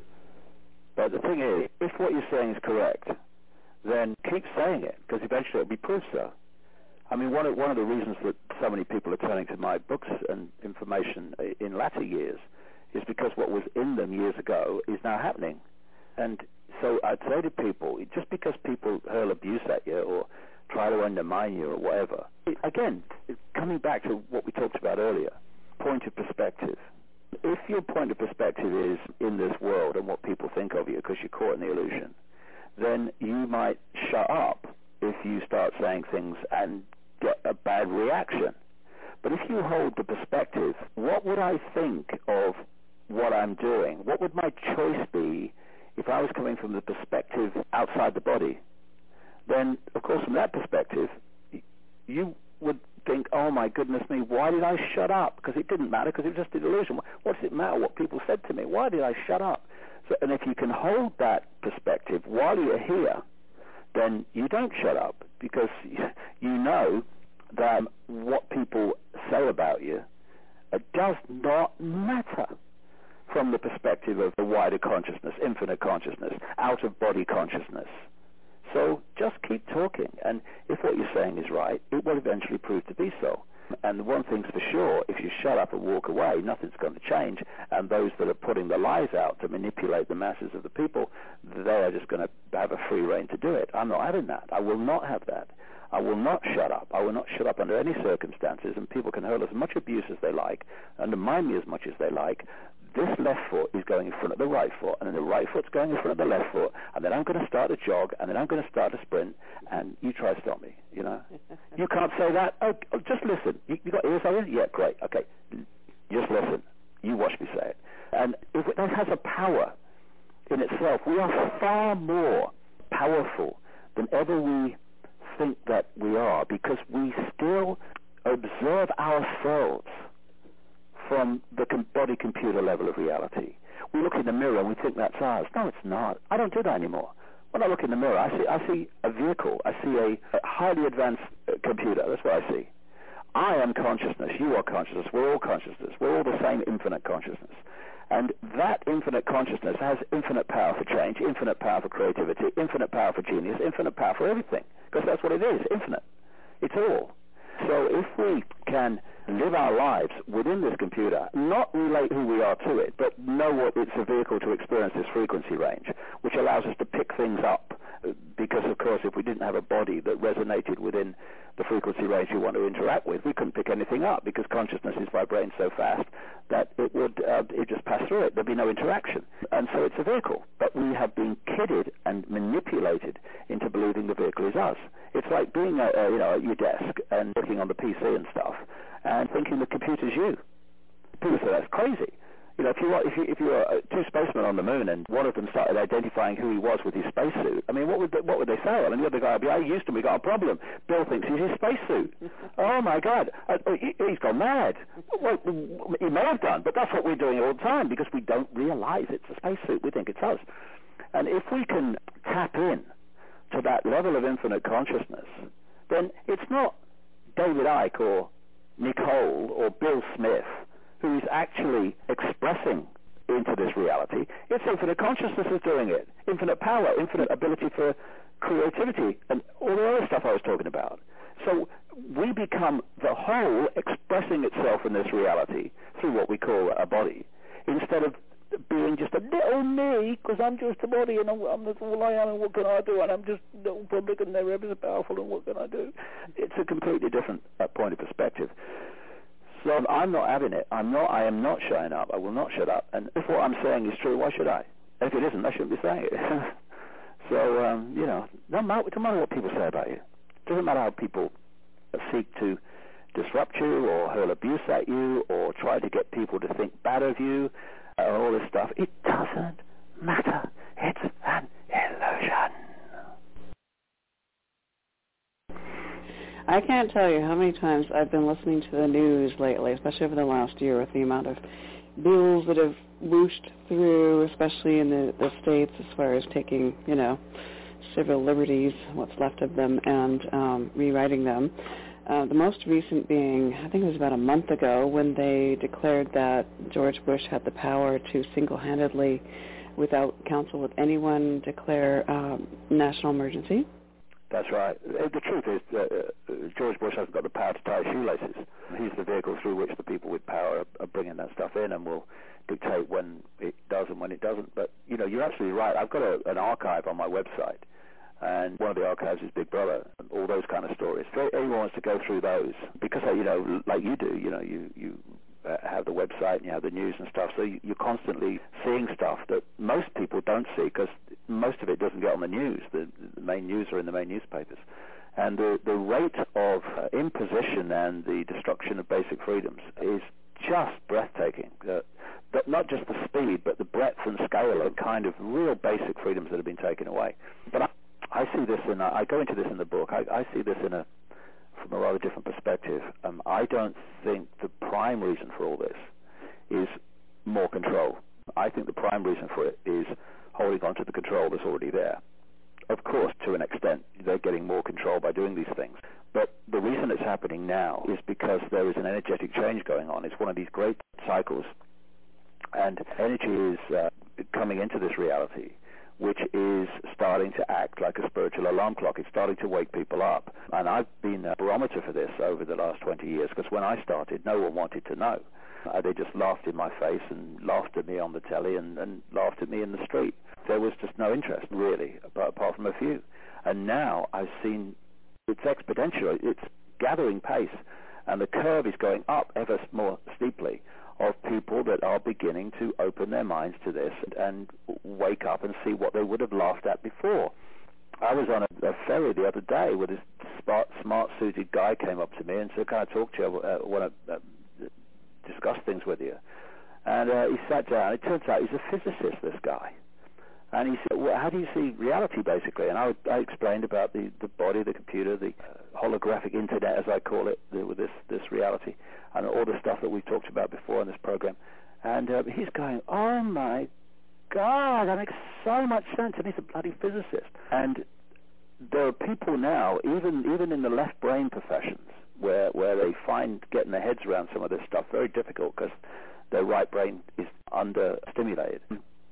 They're beginning to open their minds to this. I know people who I would have thought, "Oh my goodness me, no way that guy's going to have a wake up in my lifetime." And suddenly they're really seriously woken up, and because we're not learning anything new, we're remembering what we already know by removing the barriers we create and throw around, these energetic barriers that disconnect us from that level of knowledge, that level of knowing that is always there, but we shut ourselves off from it and are manipulated to do that by the way society is structured. So there is this change going on, this energetic change, and it is really starting to have an effect. I mean, some people have connected it to the Mayan calendar of 2012 and this great end of one cycle of energetic cycle, the start of another, and clearly the parallels are obvious. There has to be a connection. My feeling is on 2012, it's not going to be 1 minute or 1 hour in 1 year when there's suddenly going to be this vast change. I think it's 2012 is the window in the midst of this change, which is gathering pace all the time, and by 2012 it's going to be much further forward than it is now. And so at the level of the real power brokers, the real power point of power, which is expressing itself through the Bushes and the Blairs and the Kissingers, they know this is happening, and they've been preparing for it coming. And so it's no accident, Nicole, absolutely none whatsoever, that in the time that this awakening and this energetic change is happening, this is the very time that they've whacked in all these Orwellian changes, and what they're really looking for is microchipped people.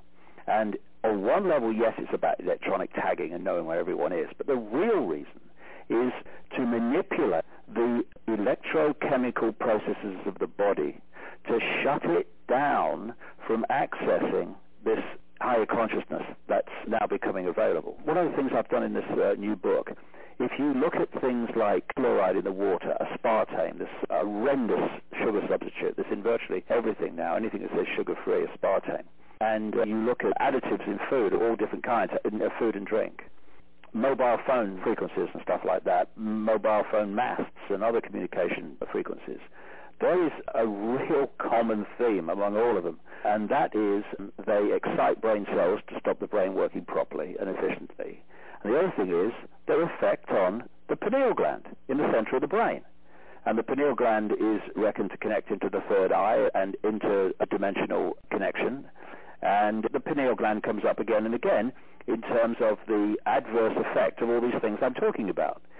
This is why the book will be such an eye-opener for people, because once you get the perspective of what's going on, the individual things like this in that drink or this in that food and mobile phones and all that stuff, it all starts to come together, and you can see how it's been coordinated to have a particular effect. And the fundamental effect is to shut down even more our ability to access knowledge, understanding, wisdom beyond the five-sense reality, and to be able to see this world for what it really is. So the microchip is the jewel in the crown of this campaign to imprison us in this reality, because the brain is like the central processing unit of the computer on your desk. The central processing unit, that's the one that filters and sorts out all the information traffic. Well, that's what the brain does. The brain receives information from all over the body, and it sends out information to all over the body. It's the central processing unit. In fact, the central processing unit in a computer is known by computer people as the brain of the computer. Now, the CPU, as they call it, the central processing unit in a computer, is a microchip. And if you put a microchip into the body and you know what you're doing, then you are able to manipulate the messages going around the body, the electrochemical messages, which are creating reality. And one of the other things that I've really gone into in the book in some detail is to show just how much the body is not us. And one of the ways I've shown that is that emotion and what we call thought, on a five-sense level of thought, they are not us. They are electrochemical processes. This is why people can become depressed if they live next to a mobile phone mast or live under power lines, and they can become depressed if they have certain chemicals, like a woman here 2 years ago who'd been in clinical depression for 40 years, and then someone suggested or asked her, can you think of anything that you did or happened to you 40 years ago that caused all this? She'd been in and out of mental institutions for 40 years, this woman. And she said, the only thing I can remember is that I had lots of tooth fillings done. So I think it was about 19. So the person suggested that maybe it was mercury that would cause this. So she had the mercury fillings taken out and replaced by others. She had a mercury detox. And what happened? 40 years of depression disappeared. And yet, Nicole, if someone had said about that person, what was their personality, who are they, they'd have said, oh, she's a manic depressive. No, that wasn't her. It was the effect of mercury on her body computer. So we are thinking even that our emotions are us when they are a body-computer phenomenon. Once again, a common theme of accounts from near-death experiences is that they did not, in the near-death state, the out-of-body state, they did not have emotion that we would perceive as emotion. It wasn't they were cold and emotionless, as we think you have to be if you're not feeling human emotion. They were at a very different state of being, which did not include these low vibrational emotions which hold us in servitude to them and cause our behavior and perspective to be distorted. It's a body-computer phenomenon. And once again, we need, if we're going to get out of this manipulated limitation and sense of limitation, we need to stop identifying with our emotions. All right, we're going to get emotional because we were in the body, and it's the body that gets emotional. I mean, people say, it's not human. Well, what's human? Out-of-body consciousness is not human, it's consciousness. What is human? What makes us human? The computer program, the hard drive of the computer, which we call the DNA, the cellular structure. That is what makes us human, that program. That's why when you come into the body and you experience this world through it, you perceive yourself to be human, and you act in a human way, or what people sometimes call an inhuman way, if it acts in certain ways. But the point being that what makes us human is the computer. We are not human. Human is what we are experiencing. We are consciousness. And if you move your perspective to see everything from the point of view of consciousness rather than being human, then your whole perspective changes. And once again, as I was saying earlier, the way you act towards people, the way you act in certain situations, which people around you maybe think you should act in this way because they think you should act according to program, but you act in a completely different way because you realize that it is a program and that these things that we take so seriously, these various interactions, are utterly irrelevant. It's computer level of reality interacting with each other. We need to come from consciousness where you see that this stuff is irrelevant and therefore treat it as such, and don't get diverted by it, and just keep the focus of what consciousness would do rather than what the body computer is programmed to do. Because one will keep us in the prison cell and one will fling the door open. Well, I know we're almost at the top of the hour already, and you've got a grandchild being born as we speak. So That's right. About 10 minutes before I started, I got a call that my daughter is started labour to deliver my second grandchild. There's so many things happening in my life which are the old going out and that old tired energy dying and disappearing out of my life, and a real new, vibrant, positive, optimistic energy coming in. And this is the next cycle, and I can't wait for it to start motoring. And you know, a lot of people have been reporting that kind of real major shift going on for them right now. So yeah, exactly. Exciting. This is the energetic change taking place. But you know, if you're a transistor radio and you tune to Radio 1, Radio 2 may be in the atmosphere waiting to be tuned to. But if you don't move your dial to Radio 2, you're going to stay on Radio 1. And so there is tremendous opportunity now happening for us to absolutely open up to a vast new understanding or memory of who we are and the nature of reality and how we can control our reality instead of having it control us. And it's all there waiting to be tuned to. All we got to do is lose all these programmed responses and programmed emotions and programmed sense of victimization that keep us from the full magnitude of who we are. And that whole cycle in my life is coming to an end. And I tell you, it's the more I feel this new energy coming in, it's like the world. It's like the world that was never was. It's just a completely different way of living life and experiencing life. And it's impossible to describe unless you've experienced it. And like you say quite rightly, more and more people are doing that. But they have to be like the snake and shed the skin, shed the old skin. The old energetic skin and all its emotional ties and limitations and demands. And this is a situation, so you must act like this in this situation because my program says so. And if you don't, then I must react against you for not doing what I want and think you should do, and all that stuff. Shed that skin and come from a point of view of consciousness, and bingo, the world changes. And it's a wonderful, wonderful time to be in this reality. Not to be alive, because we're always alive. We're infinite life, infinite consciousness, eternal. But to be in this reality now is a wonderful, wonderful time. We are going to make great change here. And the Orwellian state, while it seems to be getting stronger and stronger, it's in a desperate, panic-stricken effort to stop the inevitable happening. It is standing up in a river, trying to hold the river back, or even perhaps more appropriately, standing on the seashore, trying to hold the tide back. It can build a few walls, it can build a few groins and put a few rocks in the way. Yes, it can. But that tide's coming in, and no one's going to stop it. So the Illuminati's like King Canute, or whoever it was that King Canute tried to hold the tide back and couldn't. They think they have power. They are compared with the power of infinite consciousness, the Illuminati and all the power structures. They're like flies on an elephant's back, and we're going to see that. Well, I have a jillion more questions. I hope we can get you back on the show, really. No problem. Yeah, it's been great, Nicole. Yeah. It's a wonderful time. It really is. It's very exciting, and I'm so grateful that you're a part of it and a part of the show, and thank you so much for being here, David. Pleasure, Nicole. Thank you very much.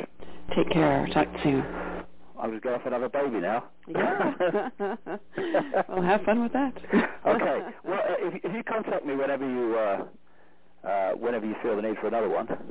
Absolutely. Well, I'd actually love to do audience questions for the next one, and really, because we're on a roll, right? Well, what we could do it when the book's launched, if you like. Oh, that's what I want to ask you too. Where and how? Well, it's going to be launched in September, and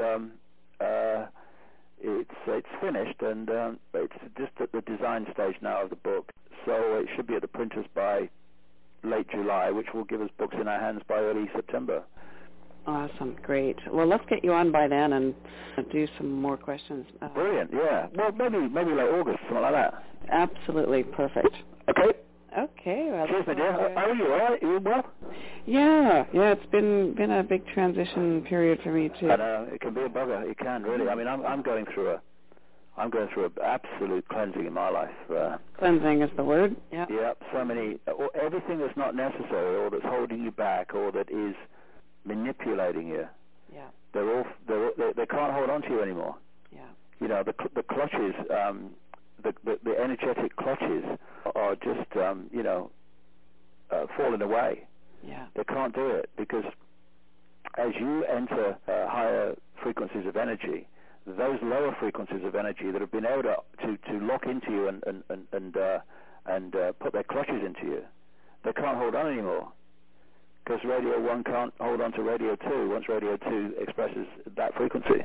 Yeah, that's very true, and it becomes real apparent. Yeah. What happens in the outer world is that people in your life disappear and other people come in. Mm-hmm. Things that you do, they change, and other things come in. And it's like the changing of the guard, the energetic guard, and it's a wonderful time, and I feel such a sense of freedom since certain things have happened in my life in the last little while, and it's just like great weights have fallen from my shoulders, and it's just fantastic. Great to talk to you again. It's been a pleasure. Talk soon.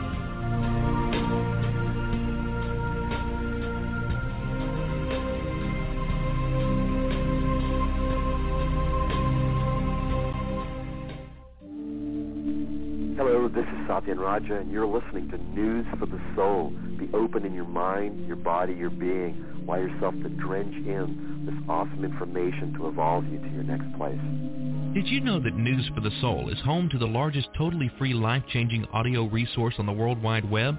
And did you know that journalist and single mom Nicole Whitney is single-handedly making this freely available for you to hear? That's why your support is critical to help keep News for the Soul totally free. You can help in several ways. Firstly, you can tell everyone you know about News for the Soul. So many people out there still do not know about this totally free life-changing resource.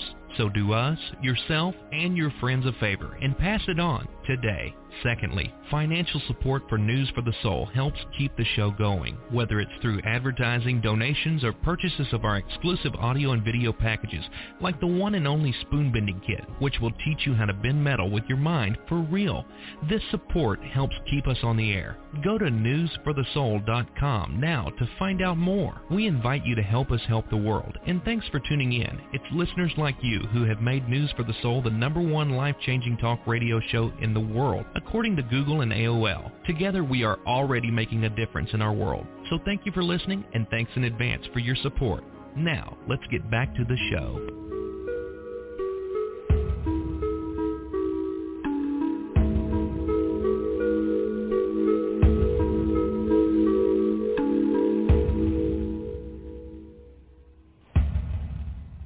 Attention like-minded business owners. Do you have an amazing solution? A product or service for the soul? Something we can't find out about in mainstream media? Then we have a solution for you. News for the Soul is airing its Solutions for the Soul networking fundraiser show, and you could be one of our guests. This is an amazing opportunity to join host Nicole Whitney on the air to talk about your solution and share your information with the world. All guests must be pre-screened, and there is a fee to participate. All proceeds directly keep the News for the Soul show archived totally free for the world to hear, and all interviews are aired indefinitely online after the show. To find out more, go to newsforthesoul.com and click on the Solution Show banner now. That's newsforthesoul.com. And don't let fear stand in your way. This could be your turn to shine in the News for the Soul spotlight.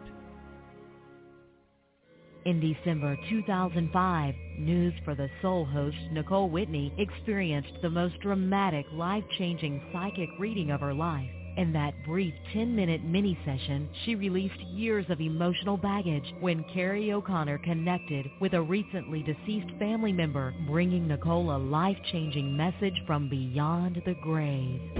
Since that fateful day, Nicole has invited Carrie O'Connor on as a regular News for the Soul guest to do readings on the air. But you do not have to wait. Carrie is available for private sessions right now. Nicole has laughingly suggested wearing goggles and a helmet for these sessions because of the powerful energy that seems to come through Carrie when she's doing a reading. But don't take our word for it. Experience it for yourself. So pack up your goggles and helmet and book your life-changing session with Carrie O'Connor today. Go to InsideOut-OutsideIn.com. That's InsideOut-OutsideIn.com. Who are you? Why are you here? What is the meaning of life? These burning questions have plagued mankind throughout our existence. How would you like to experience a process that would allow you to have some of the answers? Answers that would cause you to live with higher awareness and deeper authenticity from now on? Well, you can. Warrior Sage is offering an experiential 5-day enlightenment workshop called Illumination Intensive. Regularly about $3,000 to attend, Satya Raja of Warrior Sage is offering this life-changing 5-day course to News for the Soul listeners totally for free. That's right. The tuition has been completely waived for all News for the Soul listeners. Satyan says this experience is so profound, he wants to share it with the world.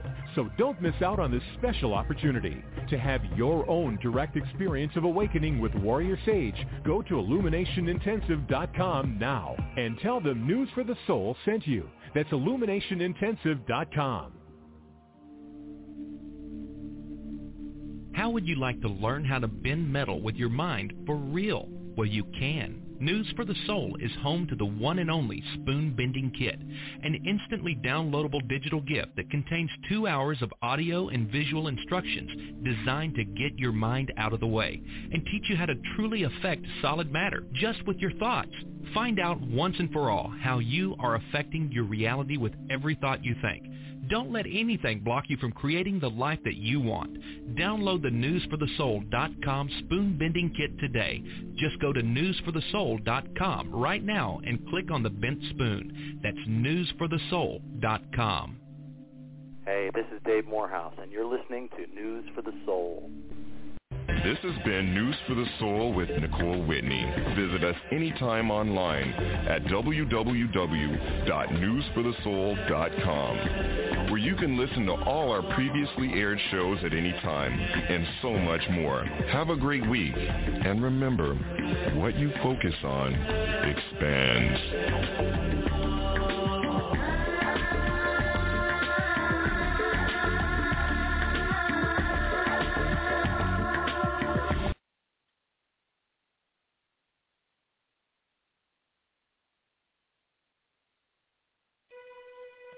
Get ready. It's time for News for the Soul. Life-changing talk radio from the uplifting to the unexplained.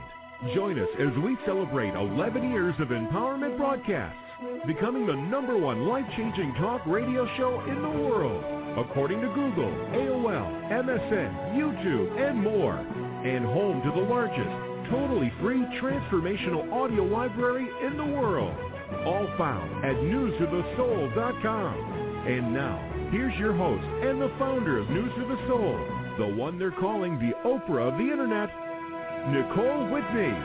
Good morning, Monday morning. Well, it is here in Vancouver, BC, Canada, and we're live for a special show, News for the Soul, life-changing talk radio from the uplifting to the unexplained. My guest, a regular of many, many years on News for the Soul, yay, one of my favorite people and one of the most intriguing adventures on the air to date, the quote-unquote most controversial speaker in the world.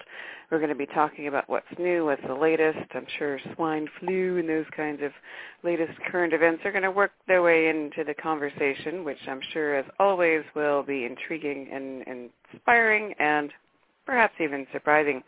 We're going to try to get him on the line here momentarily, and also I had put it out to field some questions. Never had a chance really to do that prior with David, so we'll see if we can work some of those questions you sent into the show. And here's what we'll do. We'll get the breaks out of the way. Not that they're in the way, but we'll get them done so we can go straight through, hopefully live with David momentarily. DavidIke.com is his website, and if you miss any of this show, our website where you can hear it all free all the time forevermore, newsforthesoul.com. We will see you in a couple of minutes. For years, News for the Soul listeners have had a direct experience with their power to create their reality through our exclusive Spoon Bending Kit, a mind-over-matter training that teaches you how to bend metal with your mind for real. Well, what if you can use that same technology on your finances? What if you can take your same intention power and use it on the so-called recession? Well, you can. News for the Soul has just announced the release of its newest life-changing kit, the Prosperity Kit. We have combined the intention technology of our spoon bending kits with a decade of research to create a program that has the power to change your financial life. Isn't it time to transcend fear and live the way we intended? For real? Go now to newsforthesoul.com and click on the Prosperity Kit banner. That's newsforthesoul.com. In December 2005, News for the Soul host Nicole Whitney experienced the most dramatic, life-changing psychic reading of her life. In that brief 10-minute mini-session, she released years of emotional baggage when Carrie O'Connor connected with a recently deceased family member, bringing Nicole a life-changing message from beyond the grave. Since that fateful day, Nicole has invited Carrie O'Connor on as a regular News for the Soul guest to do readings on the air. But you do not have to wait. Carrie is available for private sessions right now. Nicole has laughingly suggested wearing goggles and a helmet for these sessions because of the powerful energy that seems to come through Carrie when she's doing a reading. But don't take our word for it. Experience it for yourself. So pack up your goggles and helmet and book your life-changing session with Carrie O'Connor today. Go to CarrieO'Connor.com. That's CarrieO'Connor.com. How would you like to learn how to bend metal with your mind for real? Well, you can. News for the Soul is home to the one and only Spoon Bending Kit, an instantly downloadable digital gift that contains 2 hours of audio and visual instructions designed to get your mind out of the way and teach you how to truly affect solid matter just with your thoughts. Find out once and for all how you are affecting your reality with every thought you think. Don't let anything block you from creating the life that you want. Download the newsforthesoul.com Spoon Bending Kit today.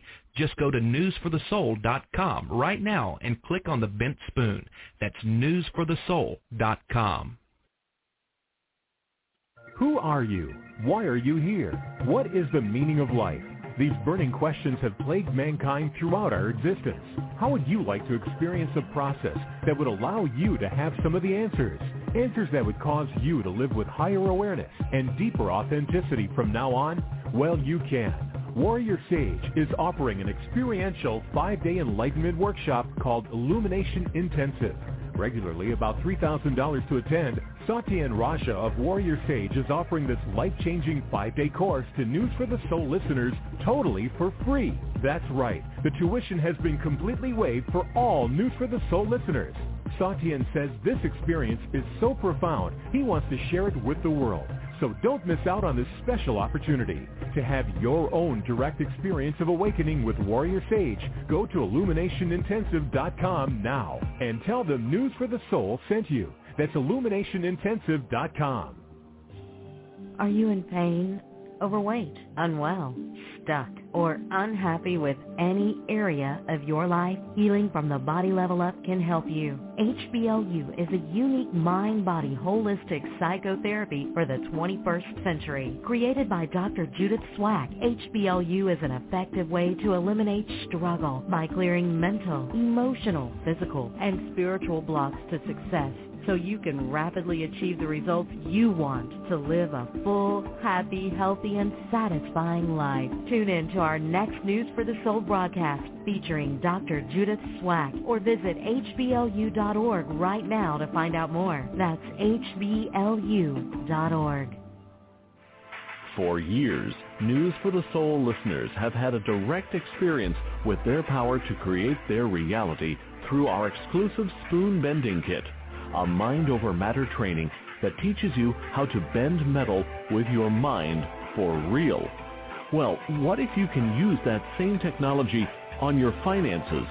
What if you can take your same intention power and use it on the so-called recession? Well, you can. News for the Soul has just announced the release of its newest life-changing kit, the Prosperity Kit. We have combined the intention technology of our spoon bending kits with a decade of research to create a program that has the power to change your financial life. Isn't it time to transcend fear and live the way we intended? For real? Go now to newsforthesoul.com and click on the Prosperity Kit banner. That's news.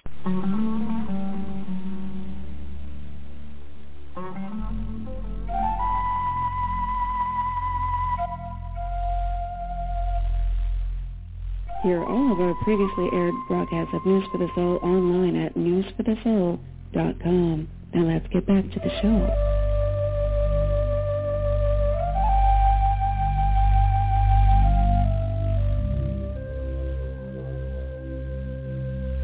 We're back. I'm and this is News for the Soul. Oh, look, it's 11:11 Pacific time. And today on News for the Soul, life-changing talk radio from the uplifting to the unexplained, once again all covered, of course, one of my favorite guests over the many years that we've been talking to him as the human evolution journey continues and lots of adventures. Well, I'm sure today will be no exception to what we're going to be covering. David Icke, the quote-unquote most controversial speaker in the world, is here. DavidIcke.com, that's his website, and we're going to find out what the latest is right now. Welcome back, David, to News for the Soul. Thanks, Nicole. So do you really feel like the most controversial speaker in the world, really?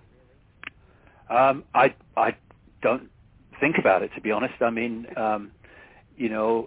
when you speak things that are different to the prevailing accepted reality, then you become, I guess, controversial to the accepted reality. And I'm saying things that are way outside of what people think is happening in the world and the nature of life itself. So I guess controversy follows me around. But what's happening is that people's minds are opening and letting consciousness in on a gathering scale. And when you do that, people like me become less controversial because people can encompass things that the closed mind rejects by reflex action. So I'm seeing a massive increase in acceptance of things that I say that would have been ridiculed and dismissed immediately not so long ago. Some things happening. A lot of things are happening that aren't good, but a lot of things are happening that are. Yeah, so you're also, I mean, I've noticed that as well in recent, like the last year or two, huge drastic changes in openness in large amounts of people. So you're seeing that as well. Oh, I've been seeing it for a long time, because when I started talking about this in its multi-facets, whether it's the day-to-day names, dates, places conspiracy, which has led us to where we are now, which is facing a global dictatorship in the face, or whether it's the nature of reality itself, which is fundamentally connected to what I've just said as well. I'm seeing people's minds open and them being able to encompass concepts and possibilities that they would never have done before. And it's been a exponential curve where it started slowly and then got quicker and then quicker and quicker. And it's incredible now, the number of people who are looking at life from a different angle, different point of observation, and therefore seeing the world and themselves in a completely different light. And we need to do that. And we need to do that fast because we're heading into times now. This swine flu scam and the vaccination that has been created by those that created swine flu in the first place, and the economic situation that we face, and many other things that are planned, are going to be enormously challenging anyway. But if we come from the perspective that we are our bodies, that we are our names, that we are the reflection in the mirror and that's it, then it's going to be a heck of a lot more challenging for those people than those that realize that that's the vehicle that connects us into this virtual reality we call the universe. And what we actually are is consciousness, having an experience. And it's going to be so important that people view their experience from that perspective, because A, it will give them perspective on what's going on. They'll be able to see the big picture rather than the myopic one, and it will also help them to realize that is just an experience that they're having, and it's not something that's forever, and it's not something that is unchangeable. It's just the experience they're having at this time, and what they are is consciousness, and that's eternal. That's the nature of who they really are, and it's the body that's experiencing this reality, and that's the part of us that, quote, dies. Even that doesn't die, and it dies in the form of a body. It's just infinite energy itself. But if we come from that perspective and hold that we are consciousness having an experience, it's going to be much easier to meet the challenges that are coming, because they are many and they are close. Okay, so you mentioned the swine flu and the swine flu scam, as you call it, and that it was created by someone. So can you speak to that a little bit? Well, of course, I've been talking with you over the years many times about a simple technique I call problem, reaction, solution. You create the problem, you get the reaction, fear, outrage, do something, and then you offer the solution to the problem you've created. Now, if the problem is not out there, then you either, as with weapons of mass destruction in Iraq, you invent it as a thought form, a theory, a theoretical situation. You know there's no weapons of mass destruction there. You just persuade the people there are, and I call that technique no problem, reaction, solution. And that's very effective if people don't do any research. But there's another aspect of this, which is if you haven't got a problem, then create one. And the swine flu virus that is now supposed to terrify us, I'm shaking as I speak, was created in a laboratory. There's an Austrian journalist called Jane Burgermeister who's actually filed charges with the FBI against Baxter International, Novartis, and other drug companies, and which all work as one unit if you go high enough, against Obama and against a Rockefeller, a Rothschild, and George Soros, the billionaire financier, and a lot of other people and organizations for actually creating the virus and then the vaccine, which is designed to cause enormous harm to people. There are people who have researched this in great detail. People go to the headlines on my website, they'll see videos about this from these people talking at some length about their research. And the idea is to so create panic about this deadly swine flu virus that, so they tell us, that they will get mass immunization of the population around the world. See, Baxter International, based in Illinois, it is one of the companies coming up with the vaccine for something that came to light in Mexico in April, I think it was. Baxter International applied for the patent for the vaccine for this strain of swine flu in August 2008.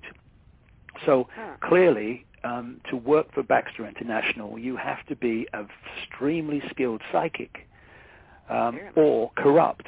and I'm not sure about the psychic bit. So what we're looking at is the creation of a perceived problem, and because the symptoms of swine flu are so like what we call normal flu, and about 500,000 people die worldwide of normal flu every year. I mean, in Britain today, they've just introduced a system whereby if you've got symptoms of swine flu, then you don't go to the doctor anymore.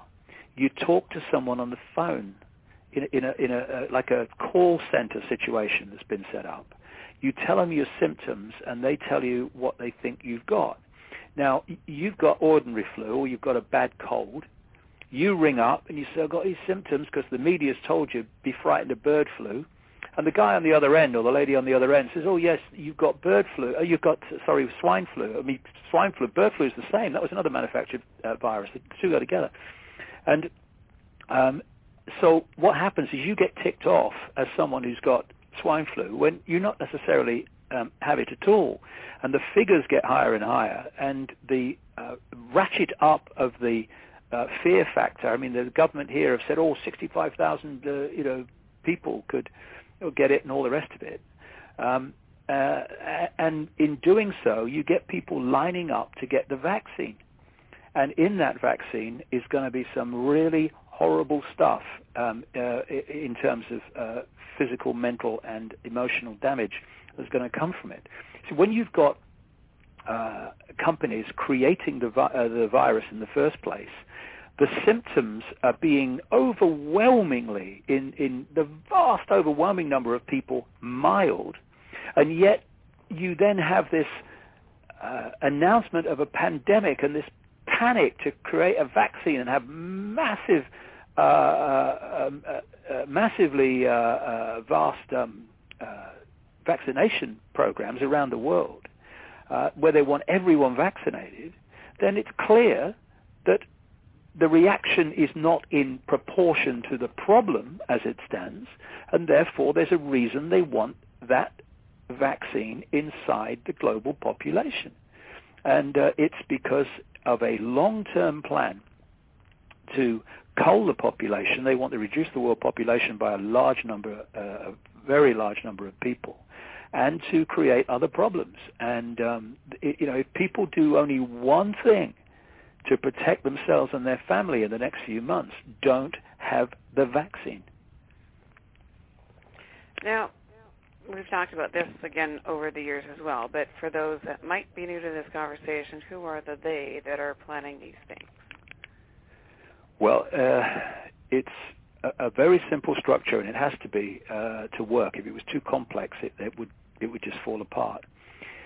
The background is that a network of bloodlines came out of the ancient world, particularly ancient Sumer and Babylon, which is now, of course, Iraq. They're not in Iraq just for oil or just for control. There's many reasons they're in there, and one of them is that area of land, Mesopotamia, the land between two rivers, is very, very important to them, energetically and also in terms of historical reasons. And these bloodlines came in out of other parts of the world too, China and other areas of the world. But that area of Mesopotamia is very, very important for the people in control of the system, the global system today. They moved up into Europe. They became the European royal families and aristocracy. And then when the people began to reject over control by royal dictatorship, they moved, although they still stayed there with the British royal family, the Spanish royal family, etc., and the aristocracy of Europe and Britain.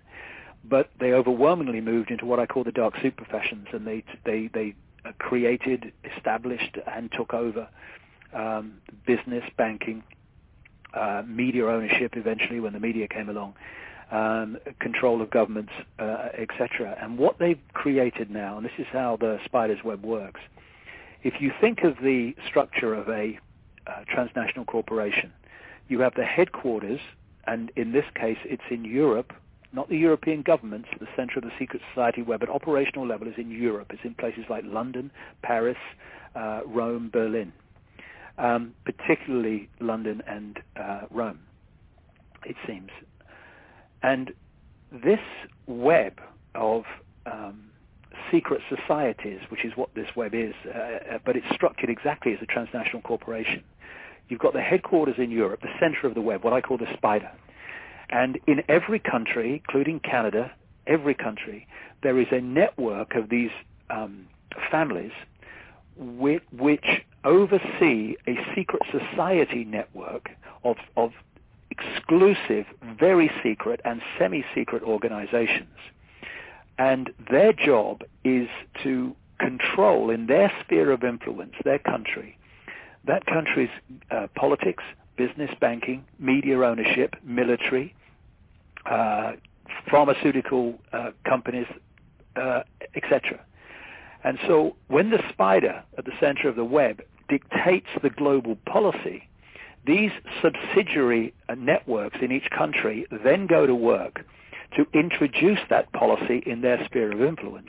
And this is how the same changes take place in societies that are apparently unconnected all over the world about the same time, justified by the same excuses, and often even the legislation's worded the same.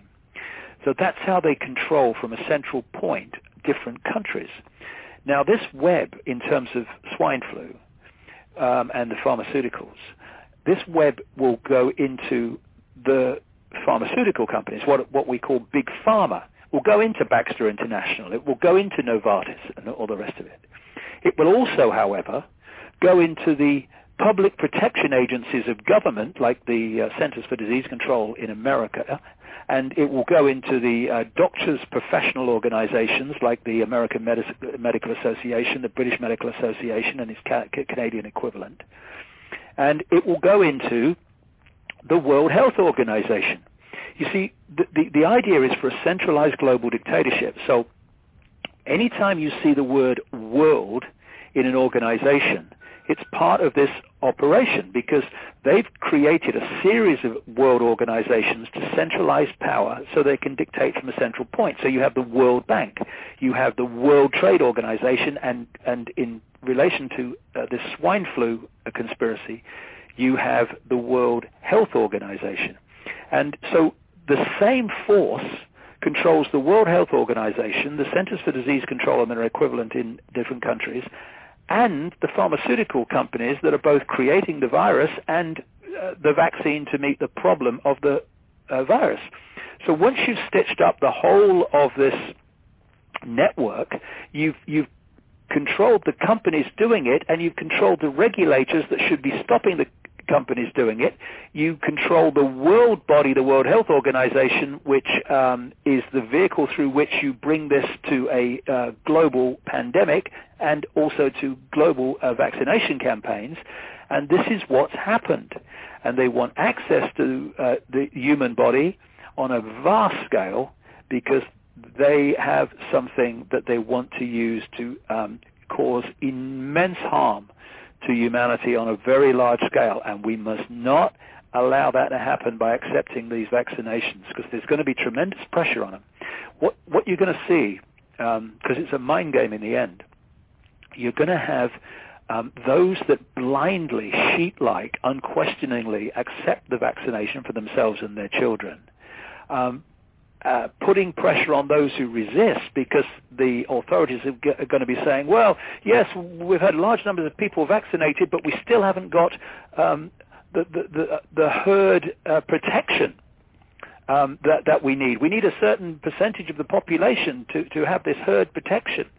And so they're going to put pressure on people to accept the vaccine on that basis. We must not allow that to intimidate us into it. And we need to get together, those who are awake to this, people need to get together and start organizing themselves to resist compulsory vaccination, because that's what they want. They want compulsory vaccination. And if you have not got control, Nicole, of what actually goes into your body, the state is dictating that. Well, if you want to give me a better definition of a fascist state, then I would love to hear it. Yeah, absolutely. Now, I mean, coming from the conscious perspective that we've put everything in over the years, how do we resist without creating something and making it persist? How do we do this? Well, you know, the number of people who are actually doing this is a fraction of the population that's having it done to them. The way that we are controlled is by divide and rule. I've just given a wonderful example of divide and rule. Get those that unquestionably accept the vaccine and the danger of the swine flu to put pressure on other people who are saying no. This is how it works. And when you become conscious, as opposed to being stuck in what I call mind, which is the interface between consciousness and this virtual reality, and the vast majority of human beings that have gone through the programming from cradle to grave that we're put through from the time we enter this world, have had their point of observation of self and the world located in mind. It's like me sitting in front of this computer and going on the internet, and then the computer deciding where I should go and what I should think of it. That's what happens when you get stuck in mind. Mind is there as an access point, as an interface between consciousness, infinite consciousness, and this cosmic internet, as I call it, this virtual reality universe we've talked about many times. Now, if my consciousness works in concert, in unity with mind, then that's fine. It's like me sitting at this computer, and I'm deciding where I go on the internet, and I'm deciding what I think of it. The computer's just getting me there. Then both are giving a positive contribution to experience of what we're doing. But most people are manipulated, as I say, to see everything from the perspective of mind and filter everything through the five senses. And the world of the five senses and the left brain is about seeing everything in terms of division, apartness, structure, hierarchy, and all the rest of it. It's the world that we live in. We live in a left brain, mind-made world because of the situation that I'm describing. If we're going to move from that and become conscious, then everything starts to change. First of all, consciousness doesn't do intimidation by the neighbor saying, you're putting my children at risk, you should have the vaccination. And nor does it just submit and line up and, put its arm out because the government says it's compulsory. It will not do what it knows not to be right. And the more people that come from that perspective of consciousness and also realize that this is just an experience, so therefore whatever consequences there are for doing what you know to be right, well, that's fair enough. Because the consequences of not doing what you know to be right are far worse. What's the worst that can happen? You die. Well, I'm terrified. I don't know, I'm going to cope, Nicole. I'm shaking because I might die, and I'm shaking because of swine flu. I mean, what else am I going to be shaking at? When you come from a point of view of consciousness, things like consequences for doing what is right do not enter the equation. You just do it. And if enough people do that, then this system will not be able to cope because there's not enough of those who are doing it knowingly to impose it on the population. And also drop the whole idea that I am black and you are white. I'm Jewish and you're Islamic. Or I earn a good salary. Or you live in the street. Or I'm a Christian, you're a Muslim. I mean, these ludicrous, childish, mind-made fault lines of divide and rule, they've got to go. Because if they don't, then we are going to be divided and ruled into this global fascist dictatorship within a few years from now. That's how close it is. And in fact, we're in it. It's just, like I said earlier, a case of degree. And if we become conscious and we start to do what we know to be right, and we ditch this fear of consequences for doing what we know to be right, then the system starts to fall. And if we don't do this, then it means we're in mind. And if we're in mind, well, we're a manipulator's party trick, and this whole thing is going to happen. But it doesn't have to happen if we don't concede ourselves to mind, to the computer, and we become conscious. Because being conscious is not a state of theoretical being. Being conscious is not sitting there cross-legged saying, I'm conscious. Consciousness expresses itself within the world of form, within the virtual reality, as action, as your physical, what you physically do. And it doesn't just sit there on the sidelines and observe and say, oh, yes, that's interesting. Oh, look, they're microchipping people there. Oh, that's interesting. Oh, well, I said that would happen, didn't I? Didn't I tell you that would happen? Yeah, look, they're doing it over there. Now, consciousness doesn't do that. Consciousness expresses itself, does what it knows to be right, and expresses itself within this reality that way.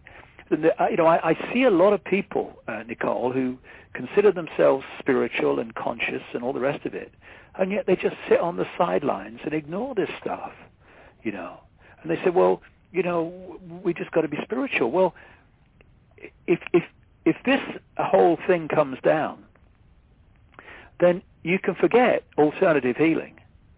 You can forget openly expressing your spirituality and your views on reality if it's at odds with what the state wants the people to believe is reality. Forget all that. That goes down as well.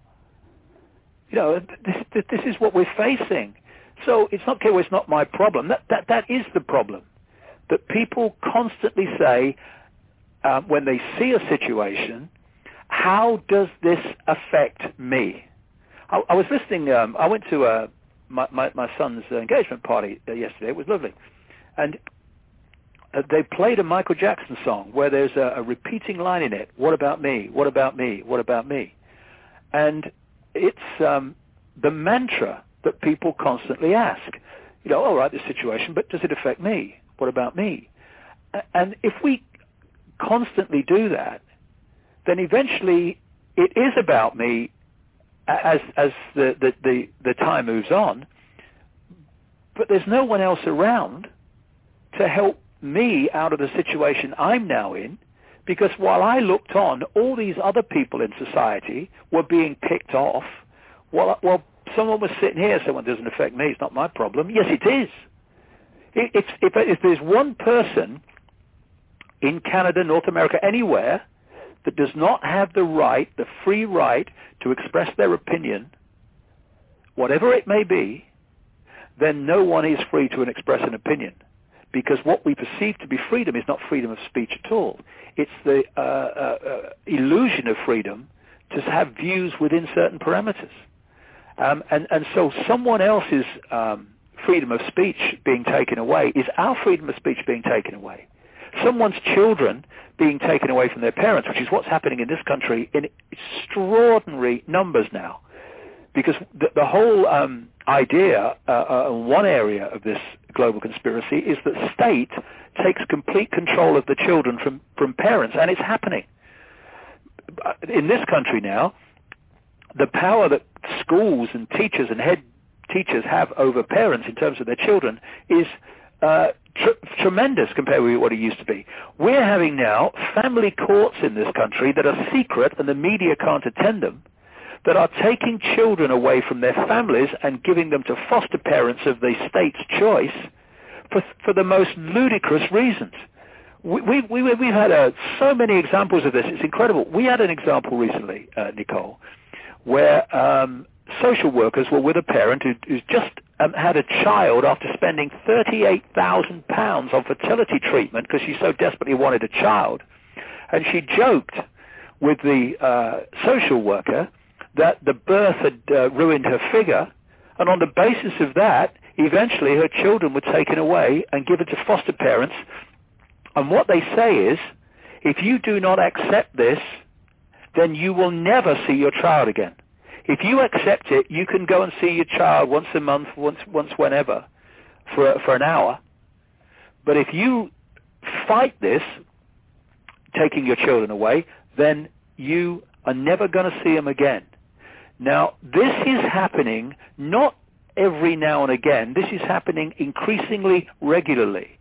And if we look at that and we say, well, they're not my kids, not my problem, well, eventually it will be. And that's just one example across the great swathe of life and the tapestry of life, where if we don't get involved and see other people's injustice as our injustice, then eventually it's our injustice and there's no one around. It's like that saying of that guy, Pastor Niemöller in Germany after the Second World War. First they came for the Jews and I was not a Jew, so I did nothing.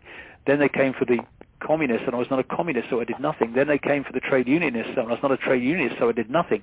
Then they came for me and there was no one left to speak out for me. You know, we are in a point now where it is so blatant to anyone with a mind on active duty what is going on, that there are no excuses left except fear and can't be bothered. Well, tell your children and your grandchildren now, when you think the world we're moving into so fast, think of the world they're going to live in.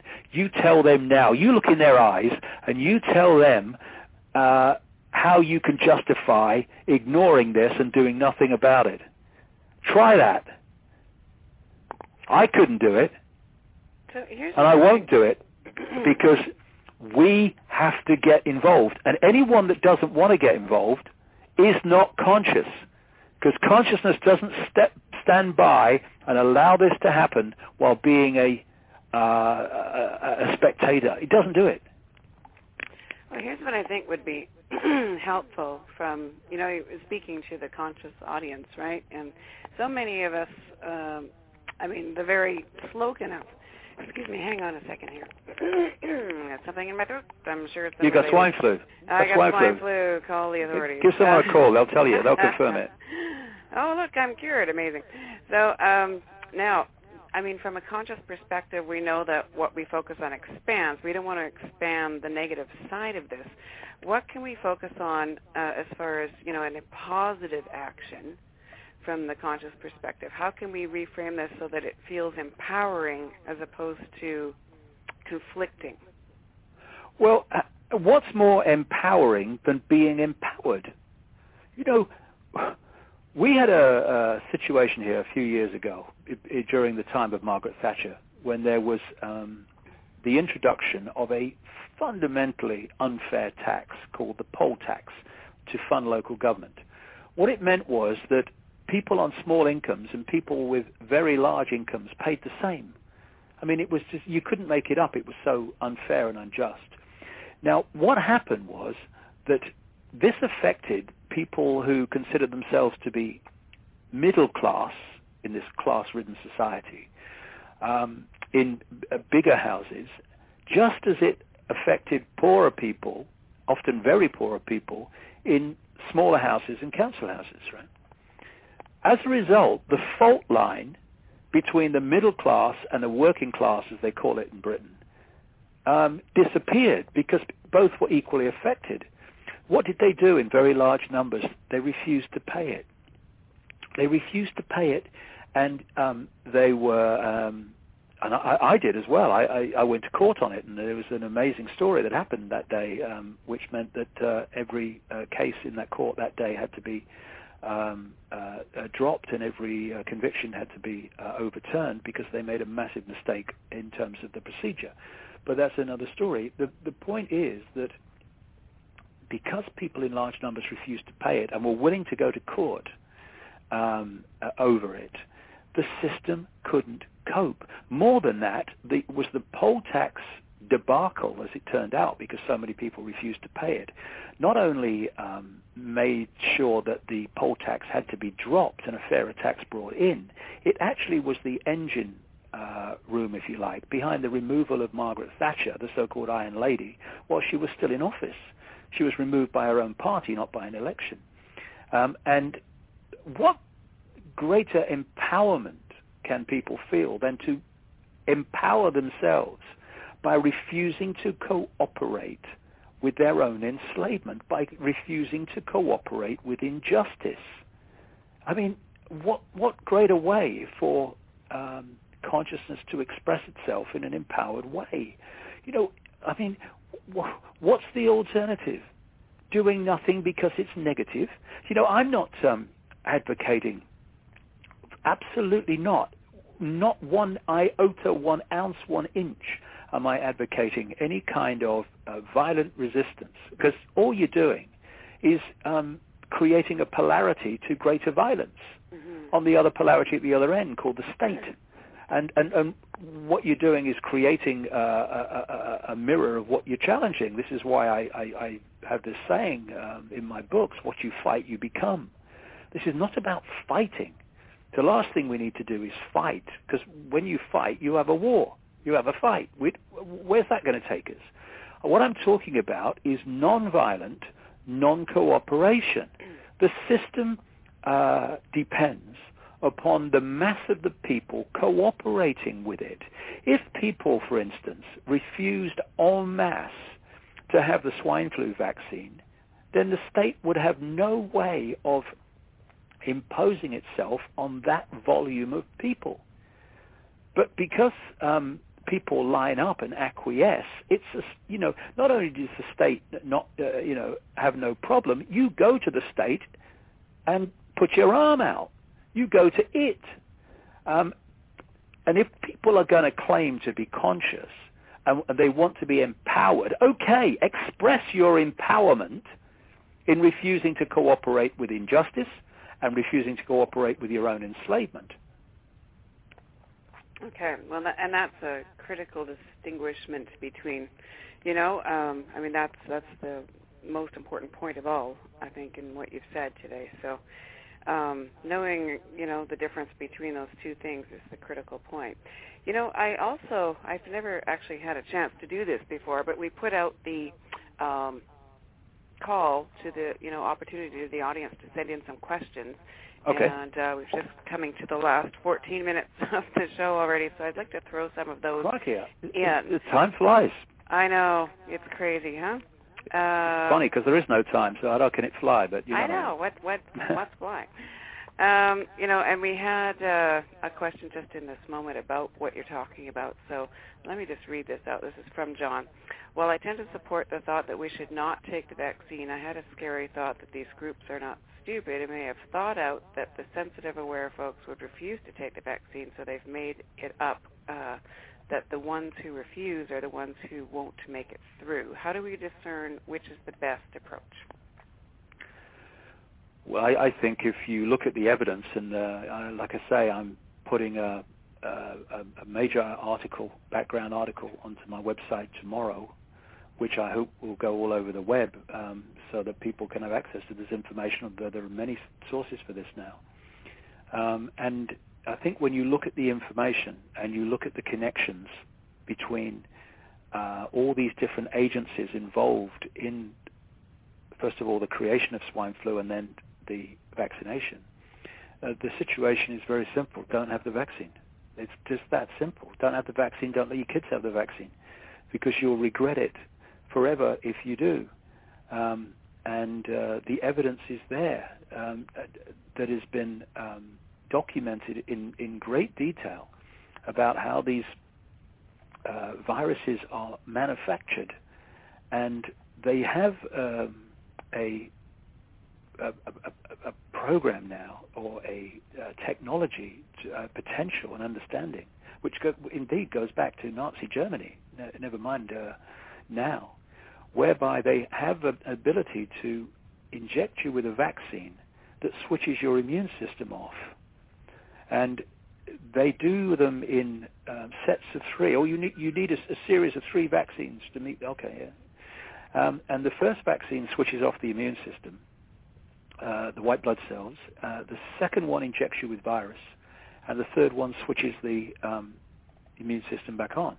God. And what this does is, when the reason you feel sick is it's the immune system fighting the virus.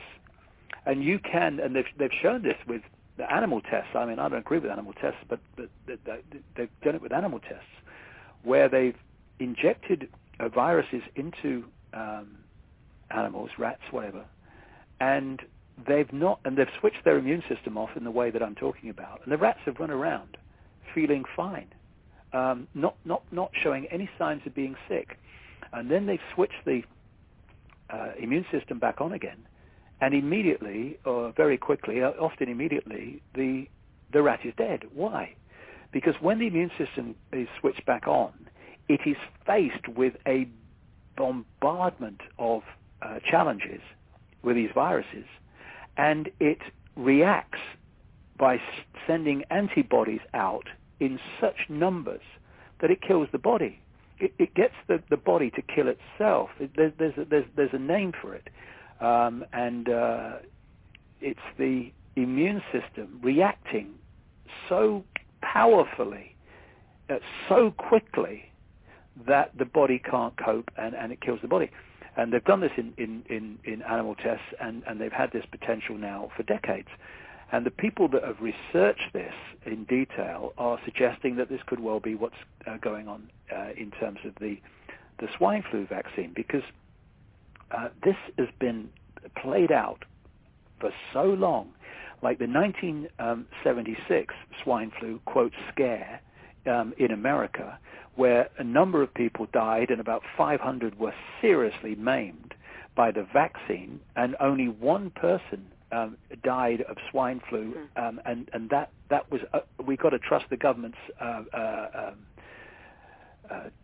kind of information that the diagnosis of that was correct, because it was a soldier, and how can we tell?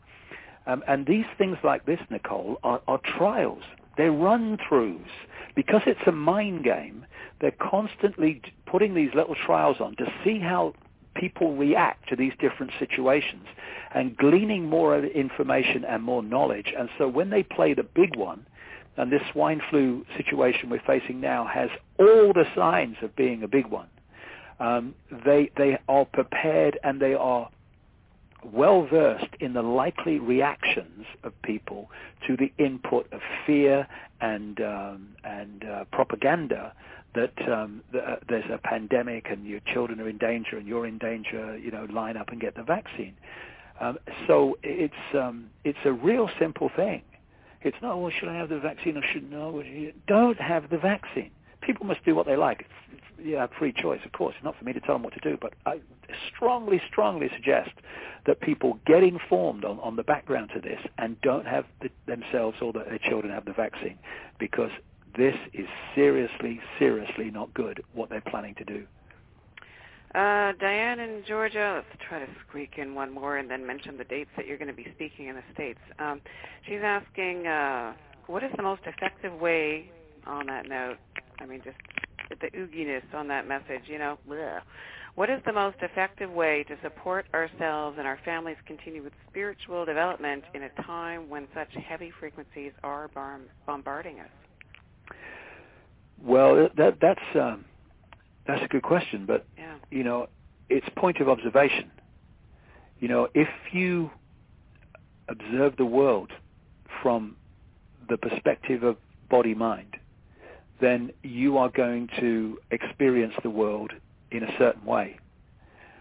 The more that your point of observation moves symbolically back to consciousness, and you observe from consciousness through the body into this reality, the more your perspective will be one in which you do not panic, you do not bow to fear, and you do not succumb to these lower vibrational levels that we are being bombarded with, because the whole foundation of this conspiracy, and it goes back a long time in our perception of linear time, the whole foundation of it, as I've said many times on this program, is to keep people out of consciousness and in mind. And so to do that, they destabilize us chemically and electromagnetically and electrically, because the body's an electrochemical organism. And if it is imbalanced in that way, because it's a receiver-transmitter, that's how it connects to consciousness, then it will not connect to consciousness in the way that it optimally could do. The more you bring the vibrational state of the body down, the more difficult it is to connect with the much higher vibrations of what we call consciousness. And the more you get people in fear, the more the energy at the body-mind level starts to vibrate with more density. That's what fear does. And so that's why I say if we allow our point of observation to be body-mind, we are observing the world through all that stuff, through that low vibrational density of fear, through that chemical and electromagnetic imbalance. Whereas if we become conscious or observe from a point of consciousness, then we start to connect into the body from that point with much higher vibrational frequencies, and that does the opposite. It starts to lift and increase the resonant frequency of body-mind. Because you look at it kind of symbolically. If you look forward into the world, you're looking forward into the density that and all the things that I've just talked about. But if you look back symbolically to consciousness, then that also can connect with the body, and instead of bringing it down into density, that brings it up into higher levels of frequency, which increases the ability of consciousness to influence the body-mind level of reality and experience. And suddenly we're looking at the world from a very different perspective. We're understanding things we didn't understand before. We're seeing connections we couldn't see before because our point of observation has moved. So holding this consciousness, holding the fact, very simply, when you look in the mirror, that's not David Icke. I'm not David Icke. David Icke is an experience I am having. It is a name for my experience and the vehicle that through which I'm having the experience. I am consciousness. It's infinite consciousness, just like you are, and everyone listening to this show is, and everyone in all existences. And if you can hold that, whatever the experience is, I am consciousness having this experience. I'm not the experience. I'm having the experience. I'm not the experience. David Icke is an experience, is not me. I am consciousness. Then this process I'm talking about starts to move. There's an energy shift out of density, out of purely five-sense filtering of reality.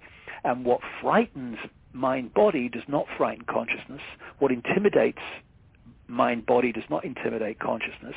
And you start to interact with the world in a completely different way. And you don't react in the way that this whole conspiracy is designed to make us react, through fear and through all the other emotional triggers that we're constantly are constantly applied to us. So holding that point of observation, I am eternal consciousness of an experience, and not letting that move into, I'm David Icke, I'm Nicole, is very, very important, because those people who live through this, it's very challenging, a very, very challenging time, but it's an experience. We've come here, we're having an experience, let's get on with it. We're eternal consciousness. We'll be out of here eventually, and the experience will be over. But those that go through this period we're heading into fast now, in mind-body reality, they're going to have an incredibly, incredibly challenging time, far more than those that hold this point of observation I'm talking about of consciousness. And boy, we've barely scratched the surface here. We're less than a minute to getting cut off from the system. We're out of time. Can we do this again and maybe go right through their questions in the second hour? Can I get you back on soon? Yeah, we'll work something out. I mean, okay. I'm doing 12-hour days at the moment because the interest in this is so fantastic. I'm writing a new book which is going to move this whole thing forward. Wow! And you're in terms of how deep the rabbit hole goes. You've got and second half of the year, I'm kind of talking everywhere. I'm in America for 2-3 weeks in October. I'm talking in Bellingham, which is just, of course, south of Vancouver and north of Seattle. So it's in that position that both people can get to. That's on October the 4th. Details on my website. I'm in Santa Fe on October the 11th. And I'm in Phoenix on October the 17th. And these are all-day talks, like 7-8 hours, where I'm connecting the dots with about 1,000 illustrations between all these apparently unconnected people, subjects, areas, consciousness, reality, okay, banking, perfect. conspiracies. The system's about to cut us off, so I want to make sure I get your website in davidike.com. We'll also have it linked up from newsforthesoul.com. Make sure you're on our free e-news, and we'll get David back on very soon and get some more of these questions up on the air. And thank you to all of you tuning in and participating and sending a bazillion questions. Thank you, David, for being here again. I just so value the time and perspective that you have shared with us over the years. Thanks, Nicole, and I'll see you soon, I hope. I hope so, too, in Bellingham. Yay! Yeah, that'd be great. I will definitely see you there. Thank you so much, and we'll talk to you all soon. Thanks, David. Thanks, Nicole. This has been News for the Soul with Nicole Whitney. Visit us anytime online at www.newsforthesoul.com, where you can listen to all our previously aired shows at any time and so much more. Have a great week, and remember, what you focus on expands.